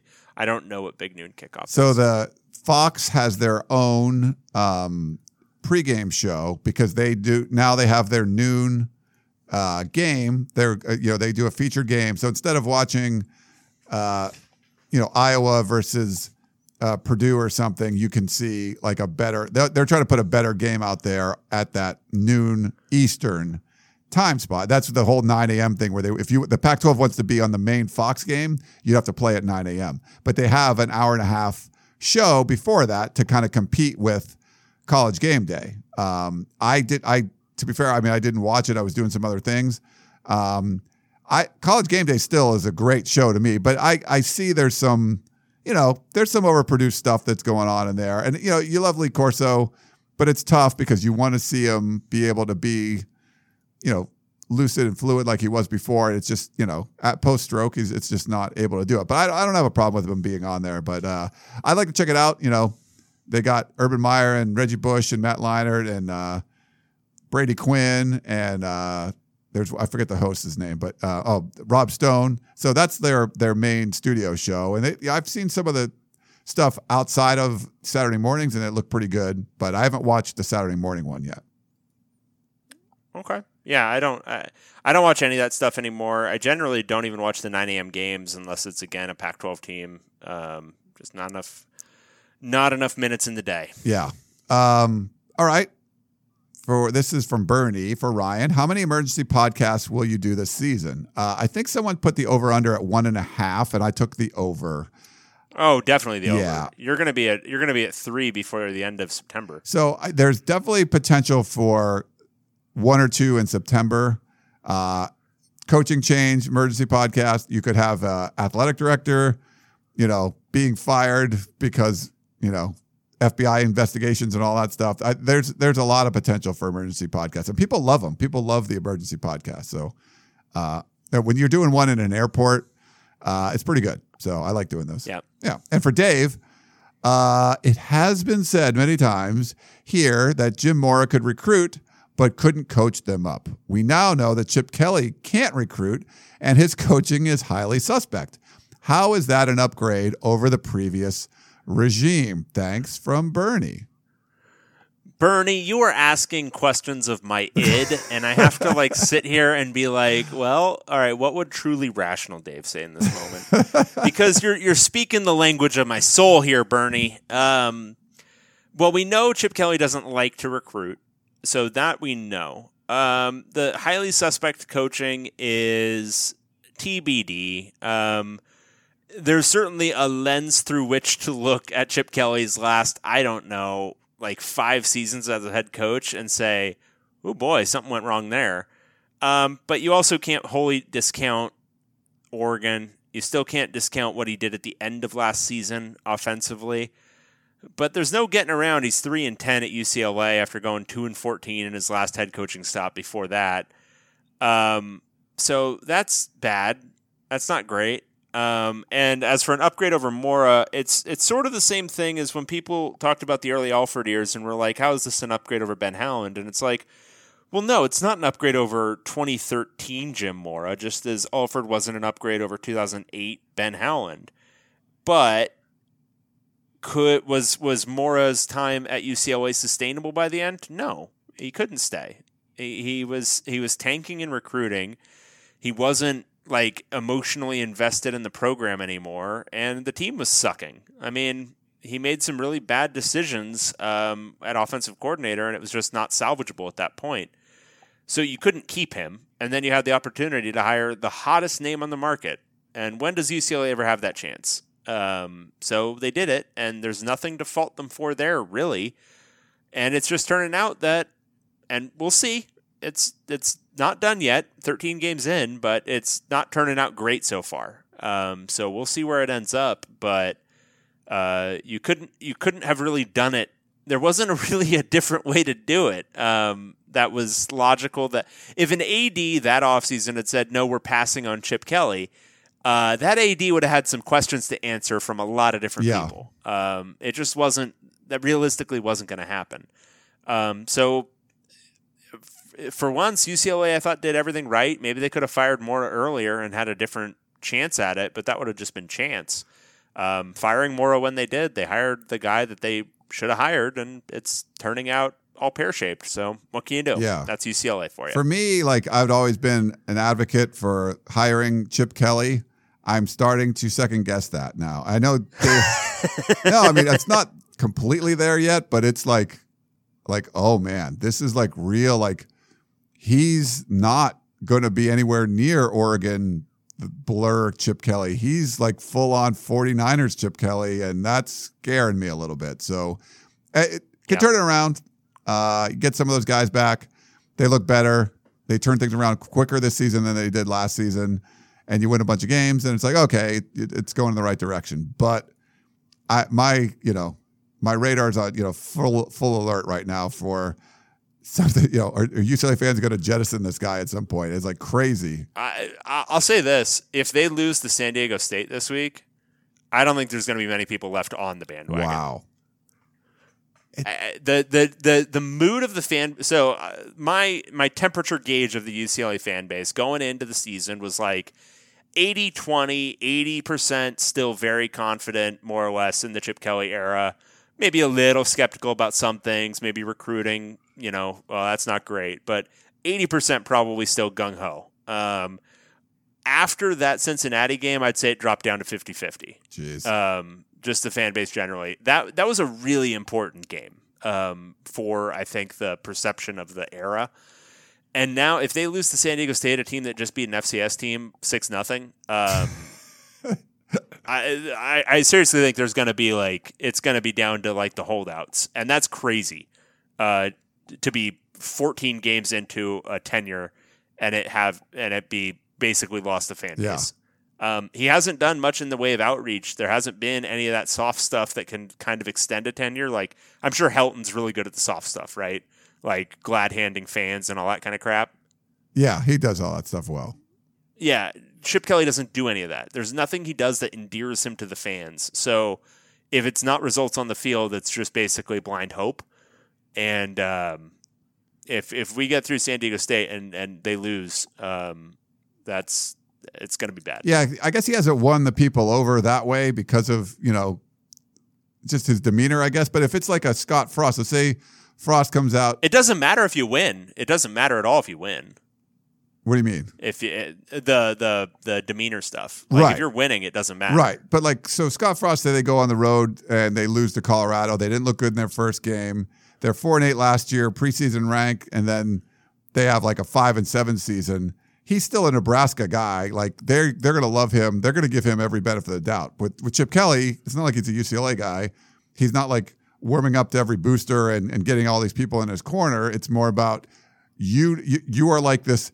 You've hired the best assassin out there, and he keeps missing his target. And you're like, I don't really want you to be my assassin anymore, and they don't really have any ties to the guy. So, yeah, it could get ugly there. We'll see, but he can turn it around easy. We just don't know. Yep. Is this next one you, I think? Yeah. Stanford's best player. This is from Jonathan in Lafayette. Hi, David. Still think Colby Parkinson, not Paulson Adebo, is Stanford's best player. Did I say that? I don't remember you saying that, but I would go with Adebo. I might have. I am very stupid. Yeah, it's Adebo. Also, very amused by Dave getting the game basically right. Stanford by 3. Shaw puts it on the D at the end without caring about margin of victory, but then losing the pick anyway on the freak backdoor cover. Nicely done. Yeah. Thanks. Nice, Jonathan. Appreciate it. Yeah, Adebo's pretty awesome. I was actually asking some of the USC wide receivers about him yesterday, and some people were saying cool things, and other people were like, "Who's that?" And sometimes players don't know other players' names; they just know their numbers and stuff from watching film. But he's a guy I think you should probably know who he is. For sure. After week 1 question from Keith in Oakland, Ryan and Dave. After inspiring performances in week 1, if UCLA and USC were to instead play this week, who are you picking to win? Well, not anybody watching it. So I think we'd all be losers if we were paying attention to this. I'd take USC. Yeah, probably. They'd probably be a field goal favorite or something, I would guess. Maybe something like that. Yeah, probably more than that. But yeah. Yeah, I'll go with that. USC at least all won. Right. They beat a pretty a decent team from last year. But yeah. And their defense, looked okay. And that's probably plenty good enough to stop the UCLA offense right now. All right, this is from Anthony. Podcast question. Love the label, Anthony. Really descriptive. Hi, Ryan and Dave. Rank the following second-year coaches based upon what they have done up from their first season and start of their second season, based upon what they have done. I don't know why I screwed that up for you. Rank from worst to less worst. Chip Kelly, UCLA. Jeremy Pruitt, Tennessee. Willie Taggart, Florida State. Holy crap, Anthony. This is very difficult. All right. Tennessee's got to be worse. Chip Kelly has not lost to Georgia State, Yes. so Jeremy Pruitt's at the bottom. He is the worst. Then Chip Kelly, then Willie Taggart. Yeah, I think Willie Taggart won more games last year, but he had a better team. But I would say probably Pruitt the worst, Chip Kelly a little better than that, and Willie Taggart a little better than that. Yeah, that works. But brutal question. Anthony. Yeah, that's bad. Charlie Brown of the P. Ooh, this is I guess from Zach. Hey, Ryan and Dave, I have to start by saying great job keeping the pod going throughout the offseason. Unlike other entitled listeners who pay approximately $0 for roughly 2 hours of entertainment every week, I have no suggestions for how this pod can get better. It's great the way it is. Well, thanks, Zach. I appreciate it. With that said, you stumbled over that because you're not used to an honest compliment. That's he's great. Really complimenting us. With that said, let's bring back some true or false. All right.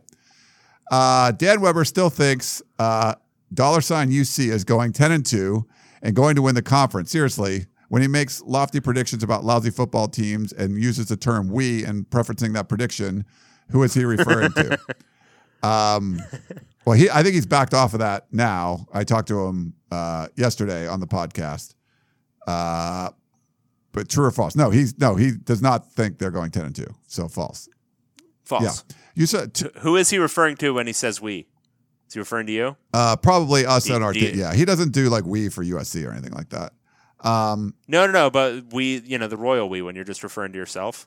He writes that. Do you ever do that when you're writing? It's sort of a. I try to avoid it now, but I still find myself doing it because it's the very You don't want to say sports I. writer-y. Yeah, you don't want to say I. But why don't I want to say I? It's because of some stupid rule I learned in grade school that you're not supposed to write the word I in an opinion statement, and it's no, I'm just going to say I because it's what I believe. It's not what we believe. No, he definitely does that. I mean that's. Not that I went to journalism school because I was an engineer, but that's what I was kind of. No, but it's something you learn. I think when you're writing a persuasive argument in high school, that you're not supposed to use the word I, and it's okay, maybe that was true then, but now with how accessible writing is, it's just use the word I because it's much clearer that way. So 2, UCLA fans should start panicking about Dave's snarky prophecy tweet coming true. Obviously, referring to how UCLA. Would it be for us? Oh, how UCLA would it be for us to get the crappy NFL Chip Kelly and not the kick-ass Oregon version? True. Yeah, there was no commas in that. This is who DTR is. The aberration was the Washington and Cal games last season. True. Clay Helton should be given a pass on this season. I mean, obviously. True, obviously. Ryan, if I told you Helton was getting fired after the Notre Dame game and told you to bet on the next coach being Urban Meyer or the field, you're taking the field. True. That was just for you. Oh, not for you. Okay, Oregon is/was, maybe, whispers. I guess I'm supposed to whisper, highly overrated. False. Overrated, yes. Yeah. Highly overrated, no. Agree. Actually, and after that game, I came away, I don't know, feeling a little bit more positive about Oregon this year. I thought they were a real paper tiger, and they showed me something in that first half. I think it's if they'd had all their weapons and their guys hadn't started cramping up at halftime, I mean, they were a hair away from doing it. So, no, I don't think they're highly overrated. I think overrated, but not highly. 7, this is the angriest both Bro and the P have been at the same time. Ooh. So obviously each has peaked at a higher level of anger. Yes, but at a given moment, is this the angriest their combined anger energy has reached? It might be because it's up there. USC's is definitely up there because the Helton stuff, and then, but I don't know if UCLA. I feel it's going to get. If we wait a couple weeks, it could get angrier. Well, UCLA was, I feel like it reached a fever pitch even last year in September with the initial 2 or 3 losses where it got pretty bad. I was partially instigating that. But the peristyle wouldn't have been bad then. No. I mean, Not at that point. the more, if both these teams start losing more, I mean, you're going to have the Oklahoma game coming up. USC's got. Yeah, no, this coming couple of weeks, it could get really ugly. I would be buying put options if this was a stock thing right now. So, which means I think it's going to go down fast. So it could be the angriest, but it's going to get angrier, is what I'd say. This is true, and check back tomorrow. And the last one, Scott Wolf may be the most irresponsible person to, quote, kind of cover any sports team ever. And I say that as a Bruin. There's actually a lot of options on the USC beat. Yes. Wolf's just been doing it a really long time. I think I'm going to abstain. I don't know if you want to. Yeah, I don't think you can say anything. I'll just say there's a lot of options on the USC beat. Thanks for that one, Zach. But not including my man Ryan Karchi. Shout out to Ryan Karchi. Yeah, he's on he's the cool. on the He's USC cool dude. beat now. Yeah, he used to cover UCLA. All right, this is Liquid Ute. Why Cristobal's Oregon can't hit its ceiling, from Liquid Ute. Hi guys, having watched a few games this past Labor Day weekend, I noticed a glaring difference in game management. Utah displayed Whittingham's Python grip to end the game against BYU. Utah's final drive took a suffocating 9 minutes and 19 seconds off the clock until time expired with the Utes kneeling at the goal line. Utah was snapping the ball at 2 seconds on the play clock during that drive. In the fourth quarter of the Oregon-Auburn game, however, Oregon was snapping the ball with 11 seconds left on the play clock on average. I totaled up the time Oregon surrendered to Auburn in the fourth quarter on plays with the running game clock had they snapped it at 2 seconds instead. Had they done this, they would have given the ball back to Auburn with 24 seconds left instead of 2 minutes and 14 seconds. Wow. Yeah. While Auburn still may have been able to gain the roughly 30 yards they needed to get within field goal range, there's no question it would have been much more difficult with only 24 seconds And remaining. they would have covered the spread. Oregon. Yep. This reminds me of the Ducks loss to Stanford last year. They were leading in the fourth, but not grinding clock. They could have kneeled 3 times near the end of regulation, and time expires. Ducks win. Instead, they run the ball, fumble, and give away the victory to the Cardinal. If your goals are lofty, no number of top 10 recruiting classes can cover for coaching blunders like this. I don't know if it's pride or misjudging the importance of these micro details, but it's costing the Ducks wins. While I'm envious of their recruiting classes, I'm not worried about Oregon returning to dominance under the current staff. Liquid Ute. # Team Python.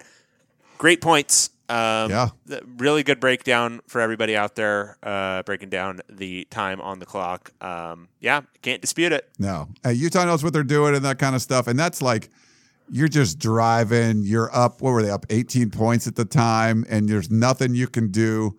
And the only way the game ends is just because time ran out and they're kneeling at the 2-yard line or something. Like, it's just, you couldn't be more demoralizing than something like that, you know? And Oregon turns it around, and you get the most exciting win for Auburn since like the kick 6, you know? So crazy. Last one, Jorge Reyna Man, Jorge Rain Man. This is from Trevor from Seattle. Hello. Love the show more than Clay Helton likes calling inopportune timeouts. He does like that. Question. How many Pac-12 schools could/should Fresno State quarterback Jorge Reyna /Rain Man start for? Curious to hear your thoughts, Trevor from Seattle. Ooh. UCLA. Okay. I'm not going to say. All right, so who he wouldn't start for? Washington State, Washington. Oregon State. I don't think he'd start. Oregon State. Stanford? No. Cal, he might.